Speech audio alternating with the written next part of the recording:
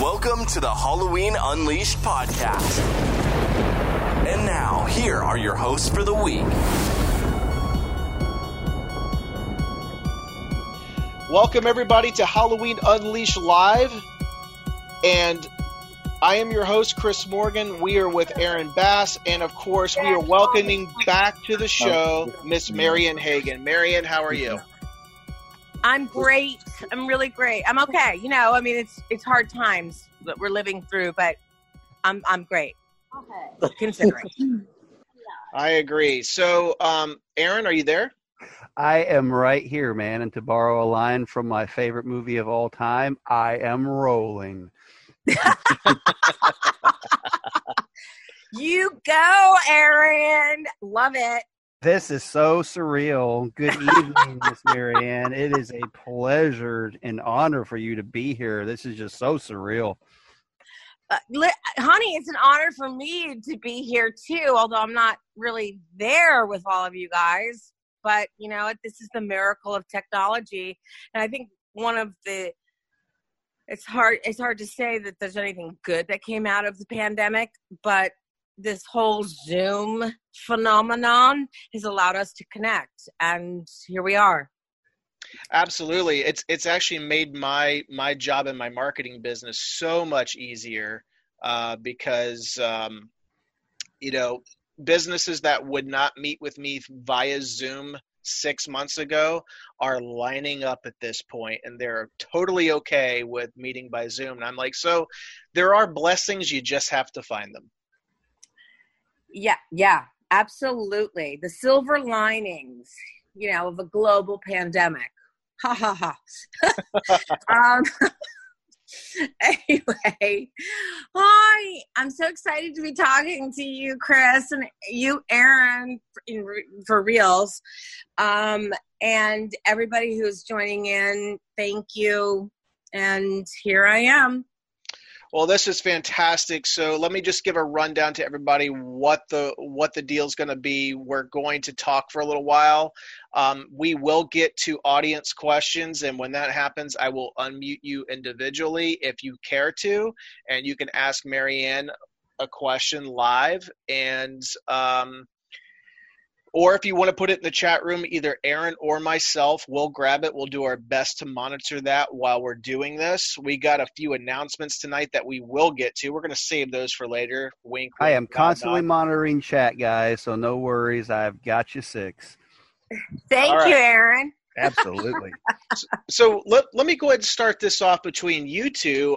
Aaron, Marianne's heard the episodes that you co-hosted with me, and you've heard all of her episodes in their entirety. Of course, you've been a fan like me of this for a long, long time. So is there anything that you want to say to her first? I'll go ahead and turn it over to you if there's anything you wanna throw out, and then Marianne, you can have the opportunity to respond. That sounds awesome. Well, let me pick my jaw up off my desk here for a minute. And my goodness, I mean, we actually have Marianne Hagan in our digital house sharing the airwaves with us tonight. I mean, if we could fast forward back to September 29th, 1995, almost 25 years ago to the day here, coming up shortly. Yep. My teenage self going in the movie theater, who with my boy Keith, we actually watched that movie twice in the same night because the movie theater posted their times incorrectly, and we walked into it and it was a quarter of the way through, so we just sat for another whole showing afterwards. Oh, God bless you. God bless you. Oh, we loved it. I mean, unfortunately, the cut that we saw was kind of confusing, but I mean, to have the star of the show, you know, here with us tonight, if you would have told me, my 17-year-old self, that, you know, I'd be sitting across the digital airways with you one night, you know, years down the road, I would never have believed it. I'm still kind of in shock and awe about it. And I just, as a fan, I know I said it in, you know, and over your interviews and, you know, in our banter back and forth, but, you know, can't thank you enough for sparing the time, for having done those interviews. So appreciative for you to be here with us all tonight and let us monopolize your time with our jabber jawing and back and forth. So grateful for you to be here. So grateful that you did those interviews, and just can't thank you enough.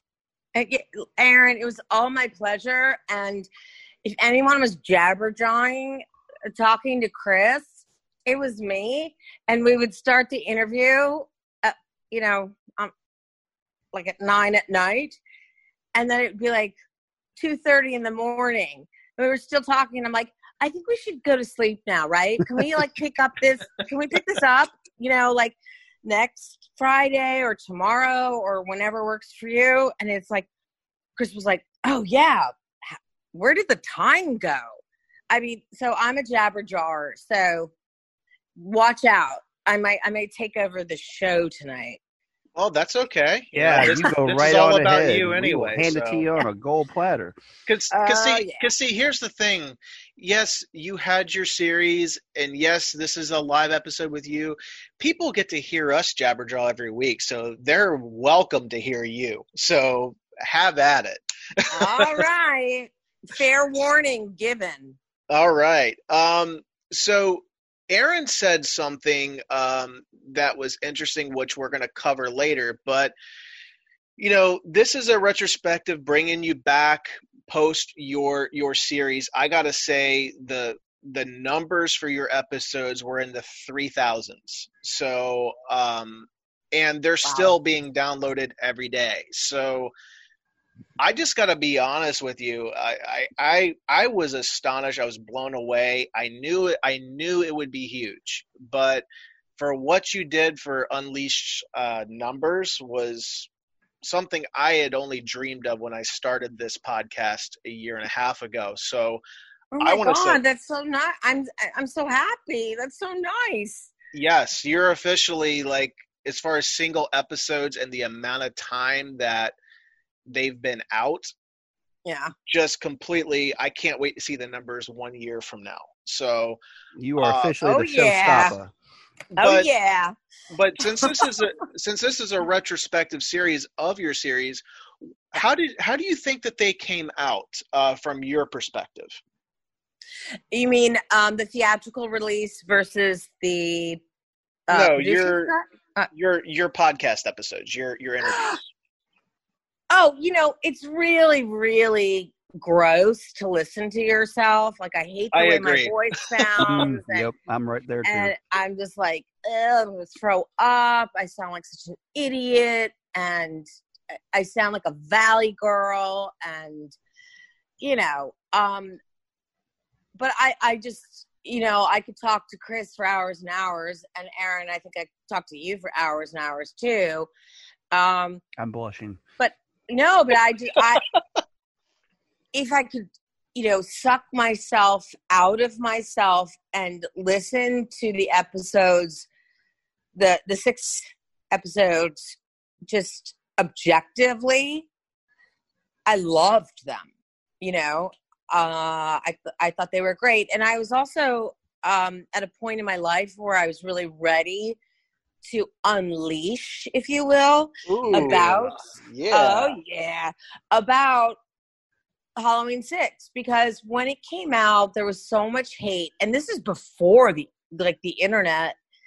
It was, came out in 95, as you said, September 29th, 95, and Paul and I were just devastated kind of about the way it turned out, and people hated it, and the reviews were horrible, and we just kind of wanted to just shut up about it and just move forward with our lives. And that's kind of what we did. As we know, Paul became enormously famous. Who? Paul Rudd. Who's that? Enormously. Paul Stephen Rudd, as you know. Oh, that guy. Okay, I get it now. Yeah, Tommy Doyle. That name rings a bell. But he became enormously famous, so I think it was easier for him to just, be totally distracted by the enormity of his life and move forward. And I kind of just held on to, stuff about it. And I kind of didn't want to talk about it because I would then have to explain, you don't understand what happened on set, and this is what happened. And then we saw the producer's cut that spring, and that sucked. And then we were like, oh, you have to come. And then we heard you have to come back and do reshoots. And we're like, reshoots? What? The movie's in the can. It's done. The costumes have been burned. They had to redo costumes. It was like a total, not fiasco, but it was just crazy. And we were shooting the movie while they were saying, like, 3 weeks from now, it's premiering. And we were like, what? And it just... And then the theatrical release, obviously, which I went to in New York City with my whole family and all my friends, a bunch of people. We kind of took over this theater, the Clearview Theater in Chelsea, and saw it. And I kind of was just so stunned by what I saw. I didn't understand certain things. And it really bothered me, and I felt the need to explain to every living person who would listen to me, like, you don't understand what happened. And then I just got so sick of that, and I just kind of didn't want to talk about it for years. And Chris kind of caught me at an ideal moment where I've left all the regret. I mean, nothing the actors did caused it to be confusing, both the theatrical cut and the producer's cut. It was just, the power that it was all the pea-treeing that everybody was doing. All the what, honey? Marking their territory, pea-treeing. Yes. Okay. Yeah. Yes. Okay. I've never heard that term before. Pea-treeing? Or tree peeing, whatever. But I didn't want people to get the visual that the tree is taking a leak. I wanted to get the visual that I'm taking a leak on the tree, and then someone comes up next to me and says, well, I can do that one better, and then pees on the same spot that you did. It's the whole dog thing. And you know what? I want to actually go back to something I just said off the cuff a few minutes ago. Mm-hmm. That the producer's cut sucked. We didn't think it sucked. As you heard from Daniel Farrens' amazing series of interviews with you, Chris, as well as myself, it's not like it sucked. It just wasn't the script. Exactly. It's not what we thought we were going to see. So... yeah. And, most people I talk to prefer the producer's cut. The people who've been able to see it, they prefer the producer's cut. And I have to say, I think I do too, but the one thing I really like about the theatrical cut is me swinging that lead pipe at Michael Myers. Because that was shot in the reshoots. Yes. 8 months later. Yeah. The reshoots we did in LA, trying to match everything. Continuity is a huge deal with movies. And I think it was shot at like 2:30 in the morning, and Paul and I were like basically in the fetal position, just waiting for them to say, okay, we're setting up the next shot. And it was my shot where I had to swing that lead pipe at, Michael Myers. And I just put all of my frustration and confusion about WTF is going on. There you go. At Michael Myers. And so I do have a catharsis. I have like a cathartic feeling when I do catch the movie on TV. Sometimes I'm just roaming around channels and I'm like, oh my God, that's me. And then I just watch it to the end, and I have to see that scene where I just pound him. And I do incapacitate him for a little while. I don't, quote unquote, kill him, but I do incapacitate him for a minute, second, whatever. So I have to ask this, and everyone probably wants to know in the theatrical cut, what was the green ooze, and why was it Paul Freeman's demon child? No idea. Never was told about it, consulted about it. We didn't know what the hell was going on. And I know that sounds so crazy, because I would think it would be crazy too. But we really, it was like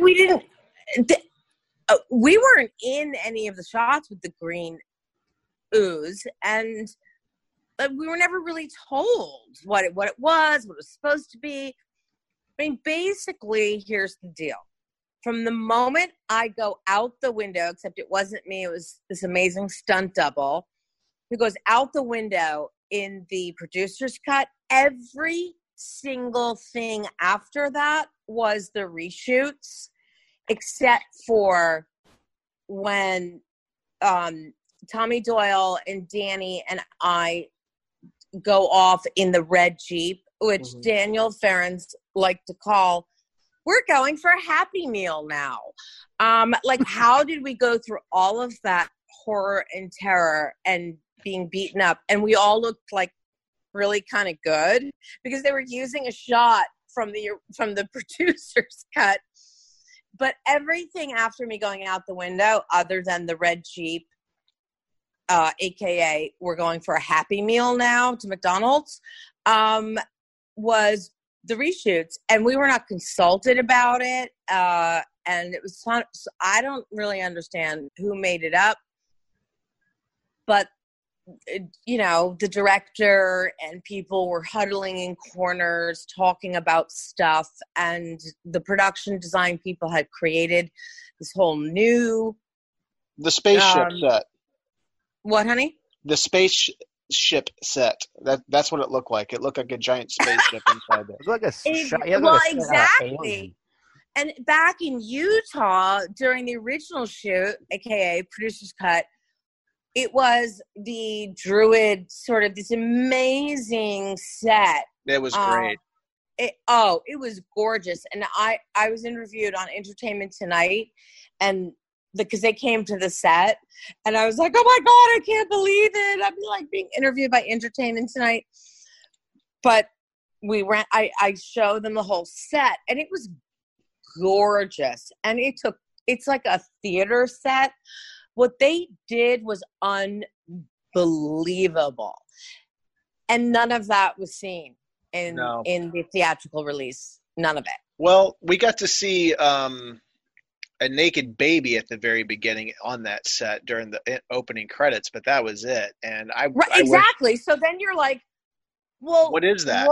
What was that? And why didn't they come back around to that? With the symbol of thorn and this whole, the people in the robes, you know, I think it was Daniel Ferens who said, somebody who shall remain nameless, said, exactly. you know, no more fucking robes. And that's kind of, I think, one of the reasons why they wanted to do reshoots is they wanted to just cut the Druid underground cult in Haddonfield theme thing from the movie. But there you have it in the beginning of the movie, in both you know, cuts, there's the baby lying, you know, with candles around, and it's this whole real Druid thing. And you're like, oh wow, that's cool, like what's going on? I guess we're gonna like find out. And then you never find out. You know what would be hilarious is if we could track down the baby that was the baby in the movie, today. Oh my God. That would be hilarious. Right? Oh my God. That would be amazing. We're like, I always wonder. I'm sorry. Go ahead. I'm sorry. I interrupted you. No, go ahead. Go ahead. I've been on other sets, throughout my career as an actress, and there have been numerous times where they use like a real baby for the shoot. And I think, what kind of parents would allow their child, their newborn baby, this beautiful, immaculate being, to be like used in that way?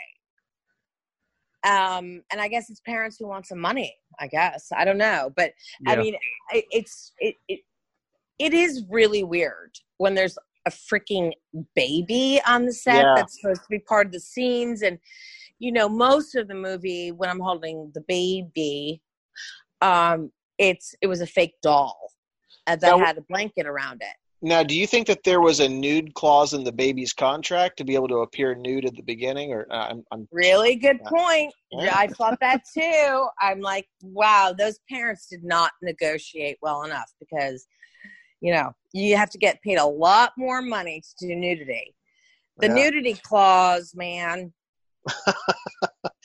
Well, I've never done, by the way, I've never done nudity. No, and we've banned all questions from being asked, even about the scene that Tommy was a peeping Tom. So that's kind of funny. But I'm in a white bikini, basically. I mean, it's, my God, what kids run around in today, it's crazy. But the one thing is you haven't probably seen some of the people that, I'm going to try to put it politely and professionally, but have fantasized about that scene because of that. You lit up a lot of screens during that, and but believe me, I've seen the conversation, and I'm going, okay, you do realize you see about the same amount of skin at a beach, I mean, come on, guys. And Chris, I forgot to tell you this in our talks, the non-live talks. Okay, so Mariah O'Brien, who's awesome and amazing. I'm not saying anything that anyone doesn't know, and I've seen her on the internet, on YouTube, talking about her nudity in the movie. And how her agents had to go back and forth about, will we show one boob, two boobs, like one shot, how's it going to happen, all this crazy stuff that needs to be negotiated so that she wasn't like completely, abused on the set. So the night that we're shooting the scene where I take off my boxer shorts and my robe and my t-shirt, and I'm wearing, a white bikini, basically. By the way, those costume items were mine. That was my bra and my panties used. But anyway, Paul Friedman, the producer, with the gold chains, tried to make me somehow have no bra under my t-shirt, and Daniel was still on set, because Daniel told me that Paul Friedman was like, this is ridiculous, what are we doing, like watching her taking off her robe and then her t-shirt and her boxer, like just like take off the robe and she should be topless. And I was really young, and I could have been sort of harassed into actually doing that. But I was raised Roman Catholic, and I was like, no way. There is absolutely, I couldn't call my agent or my manager. We were shooting it at night, they weren't. Right. And this is before you could just text someone and get an immediate response. This was in the olden days in 1996. So, and I was like, well, No, no way. My parents could never see this movie if I were topless. I'm glad you stood your ground, and I just don't. And also, I was just like, I don't want to be topless in the movie. It doesn't make sense because I live to the end of the movie. It makes no sense because, as we know from all of the courses we've taken in college about horror movies, it's sort of like this puritanical retribution that any of the horror movie villain icons, or maybe you don't consider them villains, but Michael Myers and Freddy and Jason, if you're naked and having sex, you're going to be killed pretty soon. It's funny you say that because Hannah just said that in the chat room. So Hannah said two things. Hannah said two things. She says, "Yes, girl, you tell them, no way." And then she says, "The final girls don't get naked." Wait, am I supposed to be seeing the chat room right now? No, it's fine. We're gonna feed it to you, so it's fine. Okay, because Hannah, I love you, baby. I totally agree. And I was not a horror movie aficionado before I shot the movie, but I picked up really quickly this one theme of Michael Myers walked in on his sister having sex, and the history, everything else is history, right? And women who get naked or are having sex, and actually guys too, they're going to be killed. Sure. So that would just have been completely wrong in every way if I had just taken off my robe and I just happen to be naked under here. You would be expecting me to be killed right away, and not that. I mean, it's just not the way horror movies work. No, and about a year and a half later, Scream actually broke that rule. But they didn't show her naked or anything, but Sidney Prescott had sex in Scream, and we all thought, oh, she's the next to die. And then they were the first franchise to break that rule, which was different. Can I ask you a really stupid question? Sure. Because even now, I'm not a horror movie aficionado. I mean, I know a bit just from being like a human being on the planet Earth. But what franchise was that? Scream. Oh, Let's yeah. Scream. Oh, yeah. Okay. So Scream, yeah. I mean, they were breaking the rules, and they were also kind of doing a satire. Yes. About horror movies. Yes. And all of the sort of tropes that we've come to know. And yes, and I think they probably did that on purpose, didn't they? I mean, I haven't read about it. Oh, yeah. So they tricked the audience into thinking, oh boy, okay, here, just it's gonna come. She's gonna be killed, and then she wasn't. That's right, and that was what all the things that they did in that film to break the rules and to change the genre was breaking ground, cutting edge, and that's why it got the high praise that it did. I mean, it was very well done, but at the same time, I love Scream. I just I just don't know the character's name when you use the character's name. I don't know it by heart. Neve Campbell's character. Neve Campbell, yeah. Thank you, Aaron. Absolutely. Got it. Okay. So, going back, you had mentioned earlier that I had reached out at a really good time. I'll be honest, and I know I've told you this privately, haven't said it really publicly, is, when I sent that message, we had just started season 2 of the podcast, and we knew that we were going to have Dan on, and I remember telling Brandon and Dylan, I said, I'm going to throw it out and just see it. I'm following her on Instagram. I'm just going to reach out, take a shot in the dark, and see if I even get a response. And lo and behold, a week and a half later, it was on a Friday in January. You wrote me back, and I was like, oh my gosh, this is cool. And that's how it all started. And look where we are almost 7 months later. We have a series under our belt that, everybody is extremely proud of and very happy about. And we have a friendship now. And it's just one of those things that when Aaron said earlier, this is so surreal. Thank you. I felt the same way, because I'm like, wow, this is something that a lot of people don't get, and I was lucky. So for those that don't know, I mean, what was it?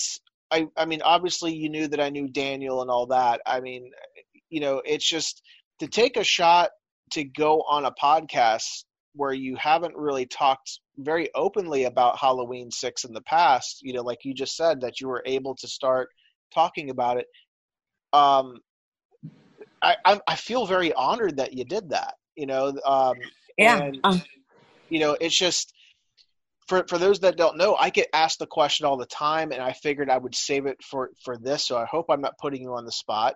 But what, for those out there that are wondering, that will hear this, what led you to the decision to say, hey, I'm going to do this for this guy? Okay. So, how do I put this? Because I was in Halloween 6 and I've done a few other horror movies, Last Kind Words, had a split second in Stakeland. I was supposed to have a bigger role, but that's a whole other disastrous story I won't go into. I would get people contacting me through social media that I didn't know. And sometimes it was not great. And when you contacted me, I just thought, oh, he writes in full sentences, and okay. And then I listened to the first 1 or 2 episodes that you did with Dan. I vetted you, Chris. I vetted you. So that I was sure that you were not, I don't know, a weirdo. No, rightfully so. Chris can come off pervy sometimes. Hey, easy. Never, ever, ever. So anyway, but you were so smart, and your conversation with Daniel, who's also so smart, back and forth, which just delighted me. And it was January, and this was pre-COVID, but still I was stuck inside because freaking freezing out. And I took the time and I really listened, and I was like, you know what? This guy, Chris Morgan, is kind of cool. I think I'm going to, I don't know, if Daniel has been interviewed by him, he must be okay. And so that's when I got back to you. I think it was just a combination of it being, you just were really, really smart and cool in the interview. And I knew if Daniel was your friend and was giving you his time, that, if Daniel vetted you and you were cool, and I know that you guys had been friends for several years prior, mm-hmm. I knew that you were okay. So I just figured, well, yeah, and it's been enough time. I can talk about Halloween 6. I can talk about the set in Salt Lake City and the principal shooting, which was the producer's cut, and then everything that went on with the theatrical cut, and it won't make me have a heart attack. So, okay, cool. And so, yeah. Well, I gotta say, thank you for those words. You kind of got me at a loss for them right now, so thank you. No. It's all true. I mean, I'm not. I appreciate. No, you don't. But I definitely appreciate you saying that. That's really, really kind. Aaron, I feel like I've been asking a lot, and you're kind of quiet over there. Is there anything that you want to chime in with before I move on, or are you okay? Yeah, well, number one, I love listening to Marianne talk, just like we all do, which is why, she is a show stealer, which is why her, all the download numbers of her interview, reflect that as well. But yeah, actually, I did want to say to Marianne, I know you were saying a while ago when you first started talking about it, about how, there was a lot of hate for Halloween 6 after it came out. And if I can just offer some perspective on that as a fan myself, I think the initial backlash about the film probably was rooted in the fact that, in '88, Halloween 4 comes out, okay? And it was very, very well received. I mean, everybody loved it. It went over so well. Yep. And then the following year, Part 5 comes out. And it was, I know there's fans out there of it. I hope I don't offend anyone by saying this, but compared to Part 4, it was just a clusterfuck. The drizzling shits. Yes, it was a clusterfuck. It was such a disappointment. So when the commercials started coming out for Part 6 back in the late summer of '95, I mean, I still remember the commercials to this day. They're forever burned in my head. And because they got me so excited, and I was just like, oh man, they're going to make good. They're going to make up for whatever Part 5 was supposed to be. And then we go and we see Part 6, and it was like you're sitting in the theater, and you could, as a fan, you could feel, the elements, that Daniel, the elements of the writing that he put in. It was kind of like trying to start a car. Okay. And the car's trying to start, and you think all of a sudden it's going to start up and it's just going to take off, and it not so much.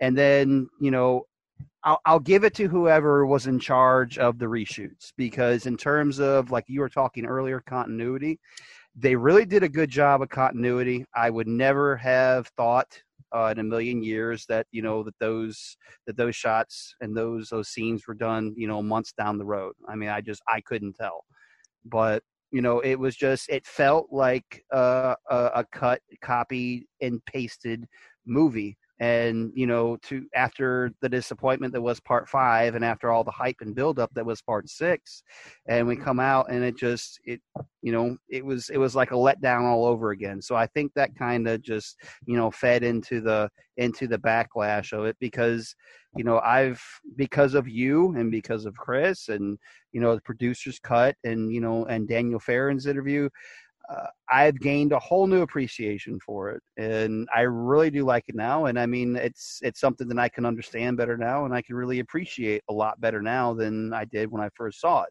Even though, you were, like we said earlier, you were by far the film's saving grace. And well, okay, Aaron, I'm gonna take my comments last to first. Last, I was not the saving grace of the movie. Donald Pleasence was.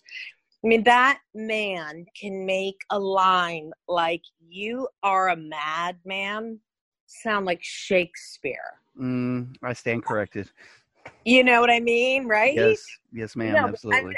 I'm not like pushing back on your compliment to me. I mean, I love it, and please, more compliments. Like, I love compliments. Thank you. But I just wanted to point that out.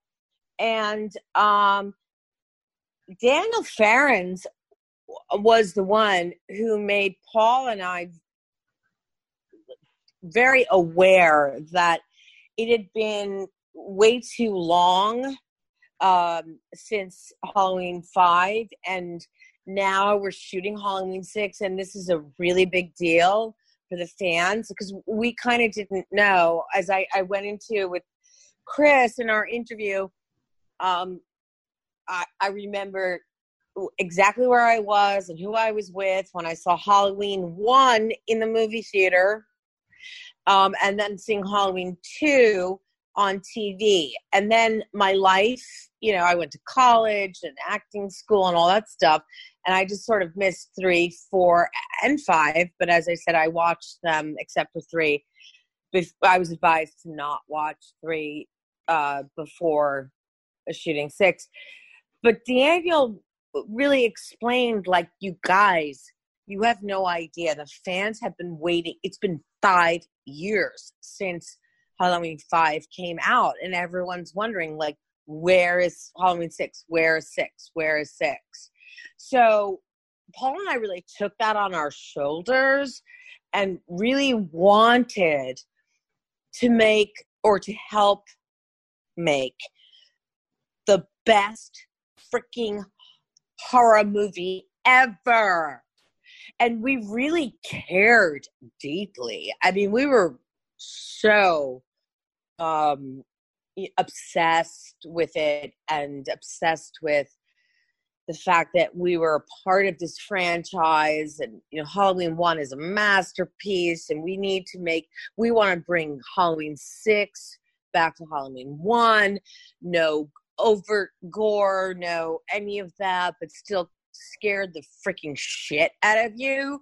And we were just like, we were crazy people. We were like, oh my God, let's run this scene again. The scene has to be perfect. Let's just like do the lines of back and forth. Like we gotta, and that's, I think, so we were made aware of the impact that Halloween 6 was inevitably going to make, good or bad.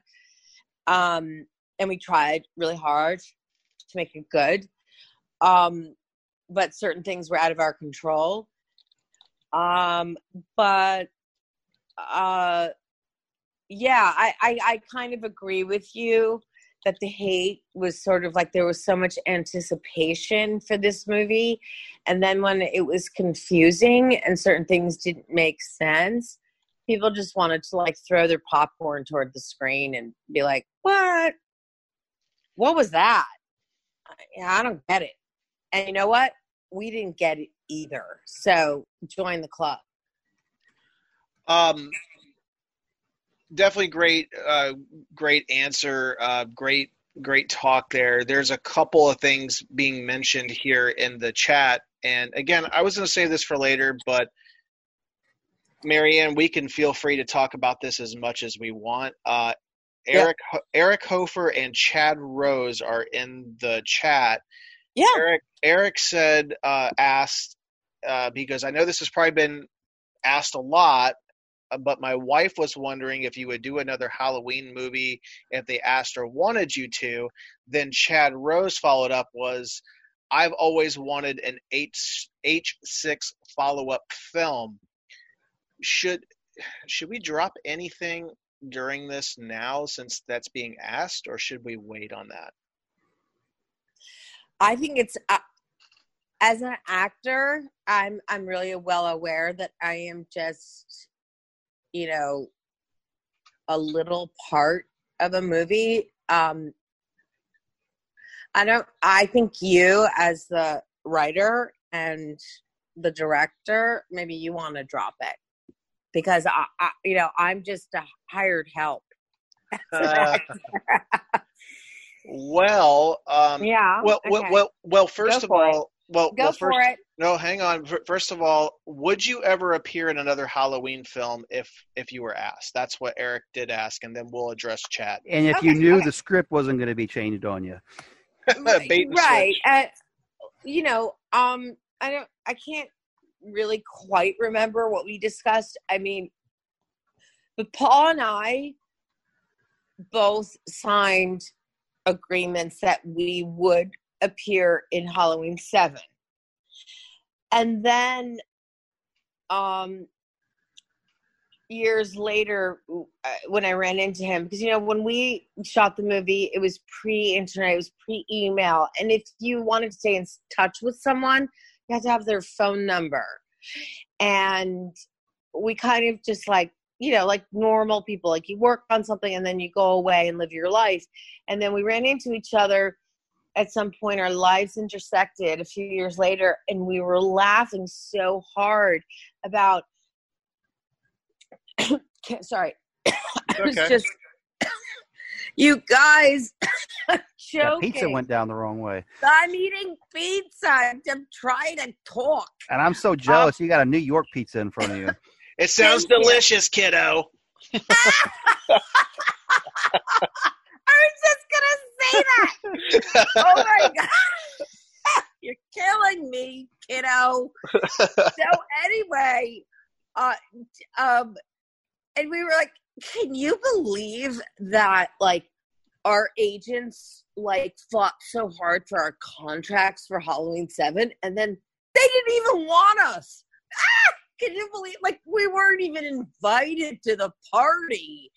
And it was just like, wow. But yes, I would do another Halloween horror movie, but I've yet to be asked. So I'm a girl and I need to be asked to the prom. Well, there's a certain someone named Chris Morgan from Orlando that asked you to the prom. Mm-hmm. Because I did a couple of follow-up sequels to Halloween 6 that you watched. Yep. And then it was at that moment that I said, hey, just a shot in the dark. If I could write a good film. Yep. And then we could do some sort of a, I don't know, crowdfunding type thing to where we could raise enough money to make the fans the producers and give them all the sequel that to Halloween 6 that we would all want. Would you be interested? And were you interested? I was. I said yes. And you sent me your script. Can I say the title of it? Absolutely. The Curse of Halloween. And it's brilliant. I loved it. And I believe I said, yes, of course. Let's do it. Like, it, baby. I mean, Chris, I consider you a real friend. Same here. In real life. Not on the internet where you just, social media. It's like, oh, I loved you in Halloween 6 and I love that. It's like, thanks, whatever.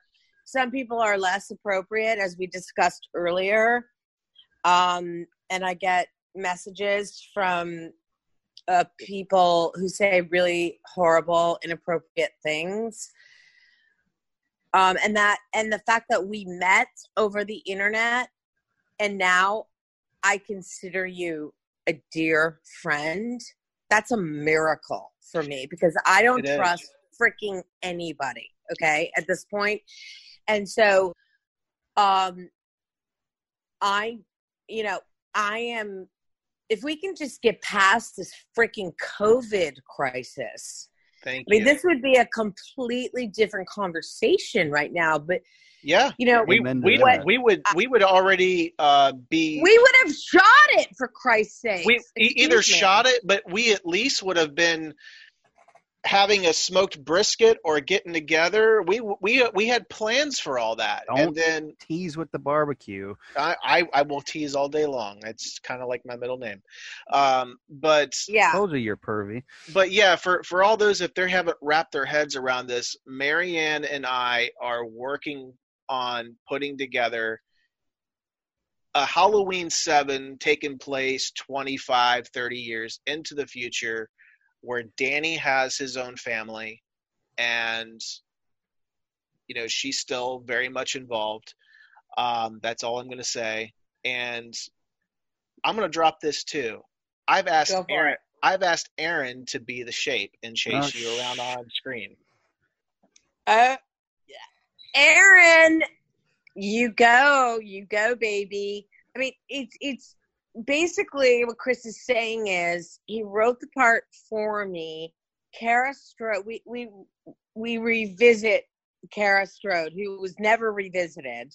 Right. And that's one thing I can sort of take for, like, they didn't recast me, which would just be so traumatic as an actor, just to be like, oh my God, I was so bad they recast me. but it's me, but it's me now. And I'm a 53-year-old woman, and I don't look hideous, but, I don't look like what I looked like when we shot Halloween 6. Marianne, you are your own worst critic. Yeah, I was about to say that. Thank you, Aaron. All right. Okay. Yeah. Okay. I'm not fishing for compliments, guys. No, but anyway. you are a beautiful person inside and out. And Marianne, you're a Valley girl forever. Well, Valley, when I say Valley girl, I mean that in a very derogative way, because the whole idea of a Valley girl is like, oh my God, I am like so freaked out right now. I'm like freaking out. Like, you are so grody to the max, gag me with a spoon. And when I listened to myself, when I was talking to Chris, I was like, oh, I sound like that. And I didn't grow up in California. I grew up in the Hudson Valley, in New York. That's the only valley I know. But Aaron, if you mean you're a Valley girl forever as a compliment, I'm going to take it. Right? Oh, absolutely. When I think of Valley Girl, I think back to Elizabeth Shue's character in the original Karate Kid. She was anything but like, the stereotypical, like, empty-headed cheerleader type. And I mean, just to pass along some of our audience's thoughts from chat as well. Hannah wanted to let you know that you are glowing all the time, and you are. I love Hannah. Christopher Webb wanted you to know that your soul has not aged a bit. I'm sorry to interrupt. Go on. Oh, no problem. Christopher Webb wanted you to know that your soul has not aged a bit. Oh, man. Thank you. That's like really freaking deep. And we're all going through really, really hard times right now. Something that when Chris and I first connected back in January, we couldn't have even imagined, but Chris knows I got really sick. Yeah. And I couldn't get better. And I had this dry, hacking cough. No one was talking about COVID. It was something that was happening elsewhere. You certainly couldn't get a test for it. I was sick for the entire month of February, and I had to keep postponing on Chris because I lost my voice. Yeah. I was on antibiotics. I was on steroids like prednisone, anti-inflammatories. I was on 3 different antibiotics. Like the whole month, I would keep going back to urgent care saying, "Look, I'm not better. Like, what's going on?" But at the same time, there was like this distant talk of this mysterious Chinese virus, right? And I felt so horrible. I had to keep canceling on Chris. And I was so worried he was going to think I was a freaking flake. But I was really, really sick. And I know now there's nothing anyone can tell me that will disabuse me of the notion that I did not have COVID-19. I absolutely did. And when there's a reliable antibody test available, because right now the ones that are being offered are just being fast-tracked through the FDA and they're bullshit. And the false negative is 30 to 50%. Hello. It's, but when there is a valid one, I need to get that test because I need to know. I know I had COVID-19. Chris, don't you agree? Don't you find the timing of that really eerie?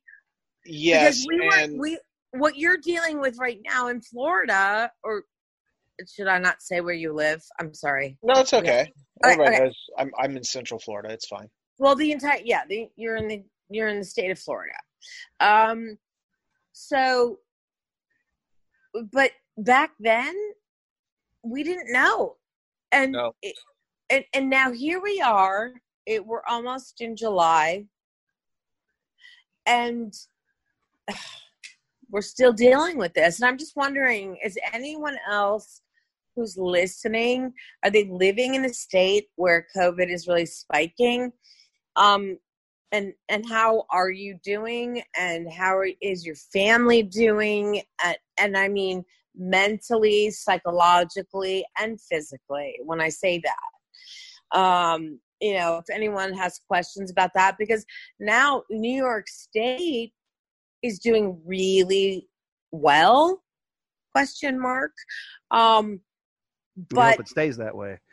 Well, yeah, but I mean, it's been a long haul. What was your question again? Well, Sorry. I'm just going to interject there. Yes, you were really sick. I never told you this. I never thought you were flaking. I mean, I heard it in your voice. We talked quite a bit, and what everybody says. I could barely talk.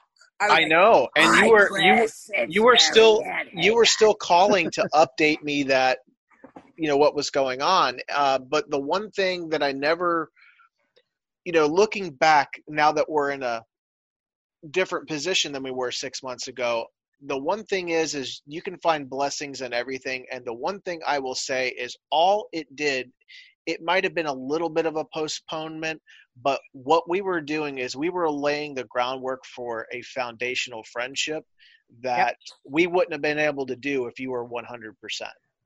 We would have hit the ground running, and we would have been doing interviews. Yes, we would have had a good time.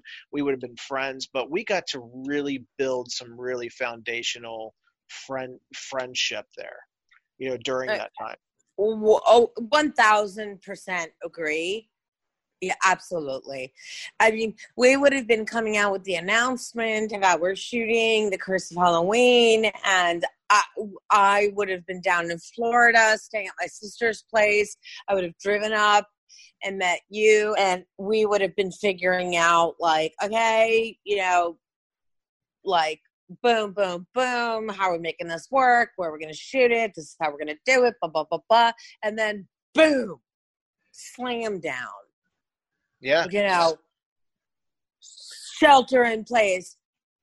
But see, stay at home. I don't even still understand what is the appropriate term we're supposed to use. There's shelter in place, there's quarantining, and there's lockdown, and we all sort of use those terms interchangeably depending on what state we're living in. But I mean, New York got, as you know, slammed really quickly early on, and Florida, was kind of stable, but now it's just all different. But I'm just putting it out there. What do people call it because Chris, the minute the shelter in place thing went into effect, we had to get my parents back from Florida, and that whole situation. And it was just like we stopped talking about the future. Yeah, we did. And when we were going to do this, because it became all the unknown. Well, this is the first time that we've talked about it in 3.5 months. So, So, I mean, it's hard to believe it's been 3.5 months, but it has. But I remember us texting back and forth, and I told you I was so excited to send that script to you because I was, we were brilliant. We were just getting going with the episodes just about to drop. And that is high praise right there. And I appreciate it. Thank you so much. Thank you, Aaron, for reminding Chris to say thank you after a compliment. No, I'm just I get something in my head and I want to get it out before I lose it. That's happening to me a lot nowadays, and it's unfortunate. But No, the main thing is you know, I wanted to give you something exciting that you didn't get on part 6. Like, you had a bait and switch. You had Daniel Farron's script, and I'm not saying I'm any Daniel Farron's, but I wanted to pay respect to that original material and give Kara Strode something to sink her teeth into. And that was deep and something that could captivate an audience, that could bring Michael back into being scary. And Aaron read it, and Aaron, throw your 2 cents about it without giving too much away. I mean, you even said about some of the tone of it. Well, yeah, I think you sent that to me like around 11:30 at night, and I was messaging you back at like 1:30 in the morning, like not even quite 2 hours later, because I started reading it and I couldn't stop. I started reading it and I was in it. I was all in. You had me hook, line, and sinker from page 1. And I just, I was hitting you up. You had messages waiting on you, in Messenger the following morning, because, I had input and feedback, and, we took it from there. And, there's been some add-on and some extras put in there that just spiced it up. So, Aaron, are you going to be one of the producers? Yes, he will be, and he will get some of the writing credit too, because we sat there as producers and just kind of hashed some of this stuff out, and he started hitting me with some things because I was writing it so fast. And yeah, well, don't worry, things are going to change. I mean, right, exactly. But one of the things he did is he said that it played out so much like a movie, and his girlfriend was reading it to him while he was cooking dinner. And sorry, Aaron, I'm putting words in your mouth. But no, you are absolutely spot on. I just remembered that. That's right.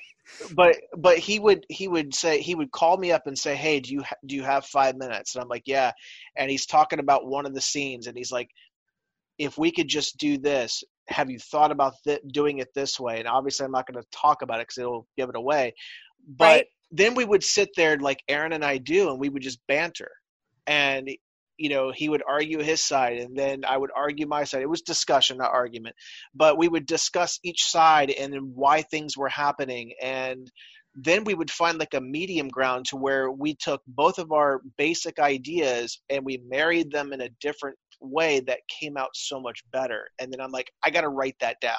Yeah. And so then it would end up getting tweaked or rewritten and put into the script. And then is that in the script you sent me? Yes. Yep.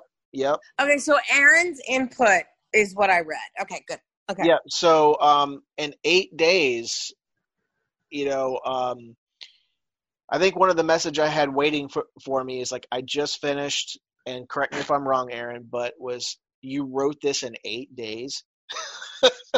Yeah, no, that was it. I think that was my very first question. Like, you churned this out in 8 days. Did you sleep? Yeah. I you know what?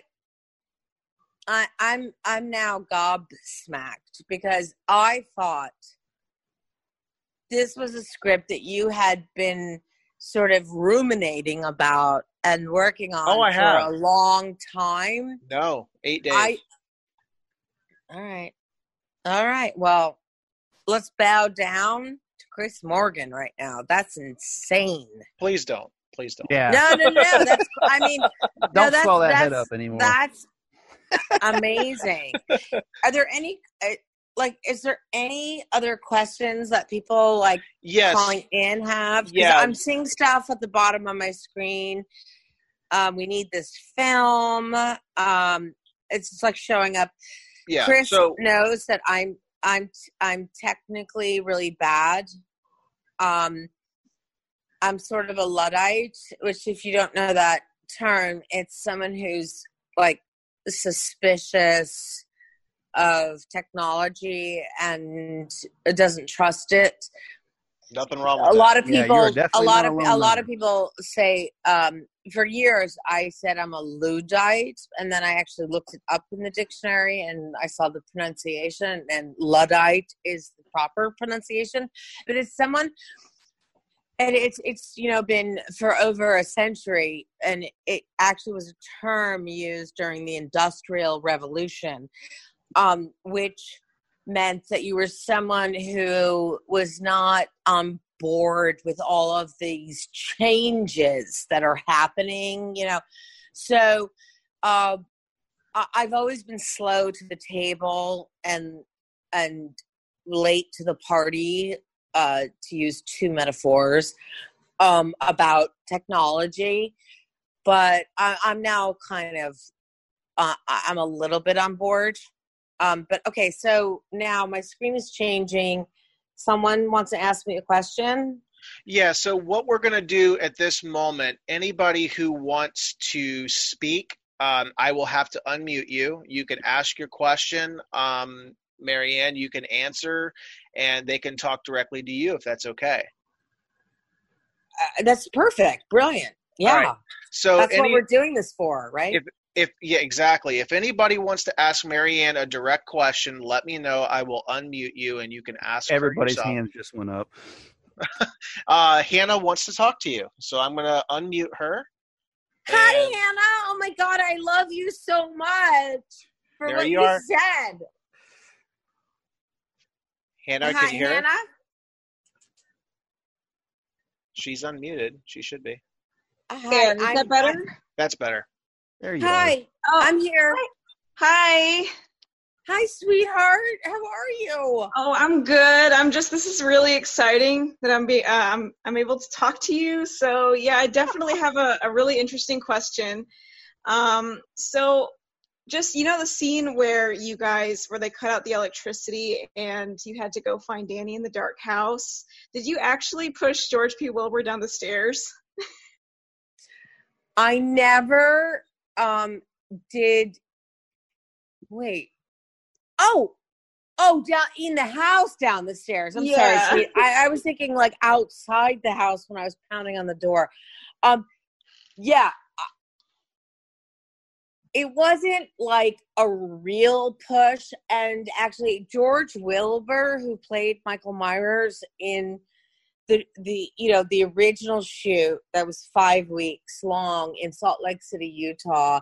And George Wilbur is just an amazing human being. He's a stunt man. He's just a good person. He's, all of the people who know about Halloween movies know that he's played the Shape in several of them. I never pushed him really down the stairs. He made it look like I was really pushing him. Like I would kind of shove my arms forward, and he would like shoot back like art, and fall down the stairs. Yeah, because it looked really good. I was like, whoa. Wow. You know what, Hannah? The great unsung heroes of not just horror movies, but all movies are stunt people. I'm sorry. I just have a tickle in my throat. Because the woman who played my stunt double, where I'm supposed to go out the window, where, Mrs. Blankenship is like, hello. Yeah, that was a crazy scene. I was like, did she really do that? So, well, Hannah, let me just tell you something. My own mother said to me, oh, Marzie, that's my nickname, Mare or Marzie, not Marianne. People who know me call me Mare or Marzie. Oh, Marzie, my favorite scene in the whole movie is when you go flying out the window. Wow. And I said, yeah, but Mom, that wasn't me. Oh, yeah. See, and that's another thing, because some people do their stunts, some people do their own stunts, and then some are like, well, I'd rather have a stunt double. So, I guess that would be interesting to know, too. So, well, a scene like that where you have to go out a second-story window and land on, like, a gym mat, the insurance, like they won't allow actors to do that kind of stunt. Like I've been in Law and Orders and other things that I've done in my life where I have done my own stunts. But that kind of stunt it needs a real professional.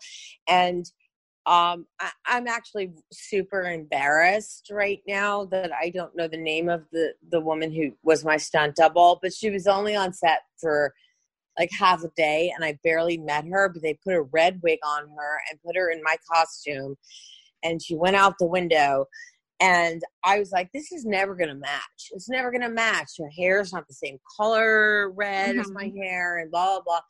And I've watched the movie so many times, as you might imagine. And every time I'm like, oh my God, that looks like me. That's perfect. Yeah, it did. Yeah. They did well with that. I'll tell you this, before you dropped it on the podcast, that was a stunt double. I assumed that was you. So they did. Yeah. I did too. Yeah. So great job. Yeah. Well, you know, I'm always game to do. Here's just, you know, a little tidbit. In the reshoots, and the scene is in the theatrical cut. It was like, you know, as I've told you, Chris, like 2:00 in the freaking morning where decisions were being made and no one was, you know, no one was there. You couldn't contact anyone to say, help, HELP, SOS, right? The scene where Michael Myers is strangling me and on the, you know, chemistry tape, like, you know, Inside the spaceship. On the spaceship. By the way, that just, I love that so much. I'm calling it the spaceship from now on. But I always try to explain, like, it's, you know, it's like where it looks like a chemistry lab and it's like, well, so I'm on the table, the chemistry lab table, like, you know, freshman year chemistry in high school, you're on the lab table. So I'm on the lab table, Mike Myers is strangling me and I fake being choked. And then you were so convincing in that scene too, Mary, and I was literally holding my breath and I was about ready to scream, "Let her go!" Hey, by the way, Aaron, I think so too. Like when I've caught the movie in latter years, I watch it and I'm like, damn, I really believe, like my veins were bulging out of my neck. But anyway, I then had to roll over off of the chemistry table and just go plump on, and they put like this like rubber mat down, and I was just like, you know what? No, you know what? We can't just let me do it. Let me do it. We can't take the time. We can't. I'll roll over. I'll fall on this mat. I don't care. We just need to get on with it. We need to get this movie just like done and shot and over. And they're like, okay. And so they shoot it. I'm being strangled, allegedly. I'm faking being strangled, and then we had to shoot like I'm so out of it from being strangled that I just roll over and I go plunk on this little rubber mat that they put by it. But it's just this is what's insane when you look back on that. That is so crazy. That would never happen on a film set. They would never allow an actor to be put in that sort of physical jeopardy. That's why they have stunt people who get paid a pretty penny to do what they do.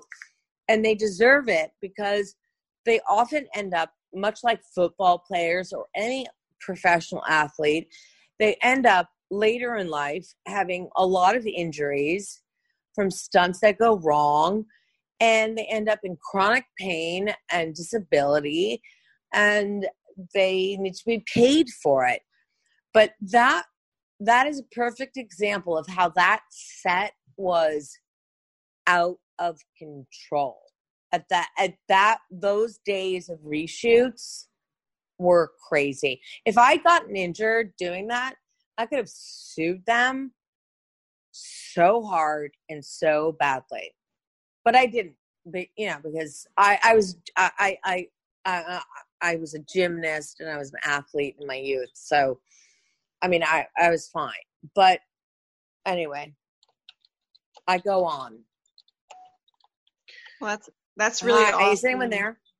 Absolutely. Yeah, we're all just just like the nights that we stayed up late and I just was quiet and listening to you talk. Like I've said many times, we can all just listen to you talk for hours, and it's great. So yeah, exactly.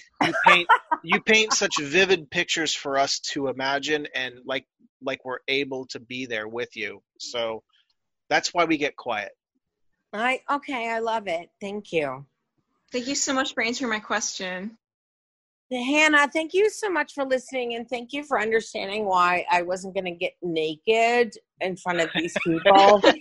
I don't blame you. I'm so glad you stood up for yourself, because it's like, it's and this really is hard, And sweetheart, this was before Me Too. We're talking 25 years before Me Too. There was no support. Oh yeah. For me on the set. It was like she's being a Debbie Downer. She's being a prude. I mean, Daniel understood, of course, but the powers that be were irritated with me, and I had to protect myself because I knew once that was filmed on celluloid, whether it made it into the movie or not, that would be out there for the rest of my life. And I just could not bear the fact that my parents would know that I was naked on screen or nude on screen. And I stood my ground, and they didn't like me a lot that night. But I didn't care. I had to protect myself. Good for you. That's really good that you stood up for yourself. I'm so happy to hear that. Thank you. Well, I understand that Mr. Weinstein was upset, but who cares? He's in jail. Yeah, Bob Weinstein. Yeah, Bob Weinstein. But yeah, I mean, yeah, but it's just like I tried to reiterate with Hannah. This was long before #MeToo. I mean, that's why I tried to explain Mariah O'Brien. I mean, she was the one who had to do the nudity in the movie. And that was like a given.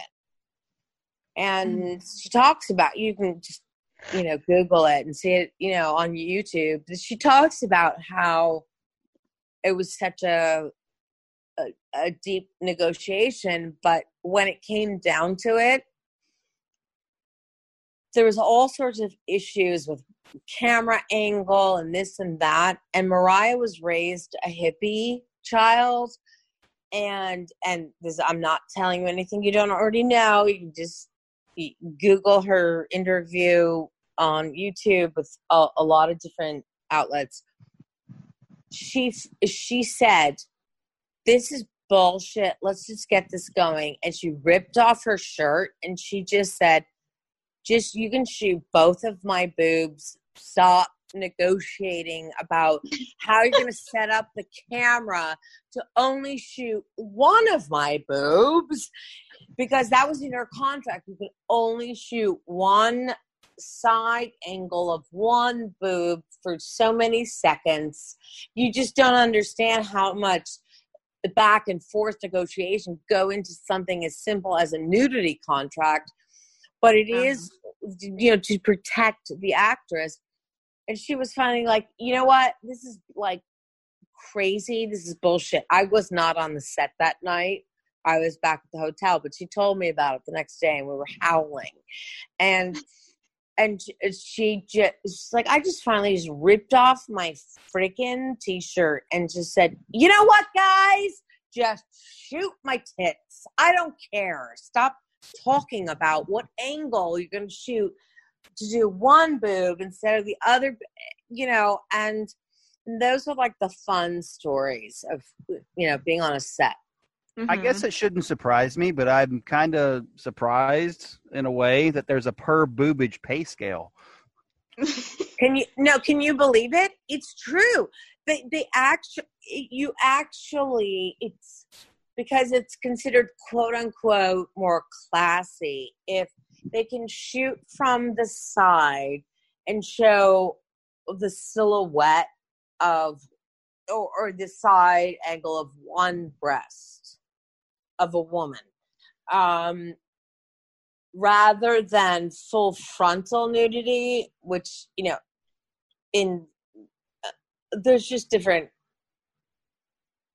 payment according to the union and all these things. And her agent had actually negotiated something to sort of protect her from being exploited. And there she is on a set at 2:00 in the morning. And no one's there to sort of support her because it was a night shoot, and she was just like, can we just get this over with? I don't care. Because she was raised a hippie. And so she was like, I didn't care. I was like, why are you like going back and forth about the camera angle and all this stuff? I don't care. Just shoot it. Whatever you get, you get. Watch out for the boogeyman. Right? All right. Hannah, do you have anything else? I know that Matt Gross wanted to call in, and so did Dylan. So. No, I believe that is it. It was a serious honor being able to talk to you, honestly. Hannah, you're the sweetest person, and I feel love for you. Stay safe, stay healthy. I wish only the best for you and your family. And you know what? Friend me on Facebook. Yeah, I think I do have a user friend on Facebook. Oh, are we friends? Yes. Yeah, well, you're not one of the weirdo guys that sends me like messages saying like, "Hey, you're so sexy," and I'm like, "What?" Yeah, those are everything. You're like, okay, so you're like a lovely person who has manners, and you don't. I try. I try. You succeed. Thank you. Thank you. Oh, okay, sweetie. All right, you have. All right. You too. Aaron, do you want to take this question from the chat room real quick while I get Matt queued up here? Absolutely. I'm seeing a question from Jared Grader. He's asking, how was the chase scene in the hospital with Dr. Loomis? Wait, which chase scene? We shot a lot of chasing. Yeah, Dr. Loomis was never a part of running. That's what I was just about to say. It was after you guys rescued the baby, after that big and we're running with scene. the freaking we're running with the freaking baby, and we ran in a tunnel back in Salt Lake City, Utah. And then for the reshoots, we ran in a real hospital in downtown Los Angeles that was abandoned. It's called City of Angels Hospital, which at the time was just abandoned. And it was a perfect kind of shoot. And we were running down hallways. But wow, it was abandoned? At that point, it had been closed up. And do you know if it had to be spruced up at all? Because it really didn't look abandoned. You know what? I honestly don't know. I know that it was no longer a functioning hospital, and it was used for film sets and stuff like that. And I don't know if the production design crew did certain things, but there was nothing in the producer's cut that would cause them to have to match it. So I really don't know. I know when we got to the end of the running in the producer's cut, I run into Dr. Loomis. He shoves me onto the elevator. In the reshoots, we go into the science lab, and we don't run into Dr. Loomis until later. So I'm just not sure about the running. Donald Pleasance could not run at all during. I mean, he couldn't. Yeah. It was obvious. I think I touched upon this with Chris. You did. It was obvious that he was not in tip-top shape, and his wife. We didn't even know it was her wife. We thought it was his nurse. Was like taking care of him, and he would be brought back to his trailer in between shots. But I want to know more information about what shot. I think that talking about, because Dr. Loomis never ran. Donald Pleasance was in poor health, and as we know, he died mere months after we finished the shooting of the movie, which is one of the reasons why I told Chris we were shocked that they were bringing us back to do reshoots, because we said, how is that possible? Donald Pleasance is no longer with us on this earth. How are you going to do it? Right. Yeah. So, I believe that's what Jared was alluding to. But, it was that scene. Yeah, but actually, Marianne, I've got a question from earlier for you, if you don't mind. I know you expressed earlier, your personal feelings, you and Paul had about the reshoots, and then when you finally saw the finished product in the theater. But it was your first, major film. What was it like seeing yourself on the big screen for the first time? Nauseating. I don't know who that person is. I don't look like that. Like, holy shite. I need to start using moisturizer more. I need to get a facial regime going on to I just oh my God, I look like a hag. Not is at what all. was what I was thinking, because I'd done a couple of TV shows before that, but this really, in actors' terms, was my quote unquote big break. To have the female lead in Halloween 6, it was a huge deal for me, and for anyone who knew me. And so I really did try to I was I knew I was going to be on film, and I tried to do moisturizer and stuff. But you just look at yourself and it's holy, what? Who's that? No, it's not. And by the way, I get very irritated with actors who are I hate to see myself on TV. I'm well, what did you think you were getting into, bitch?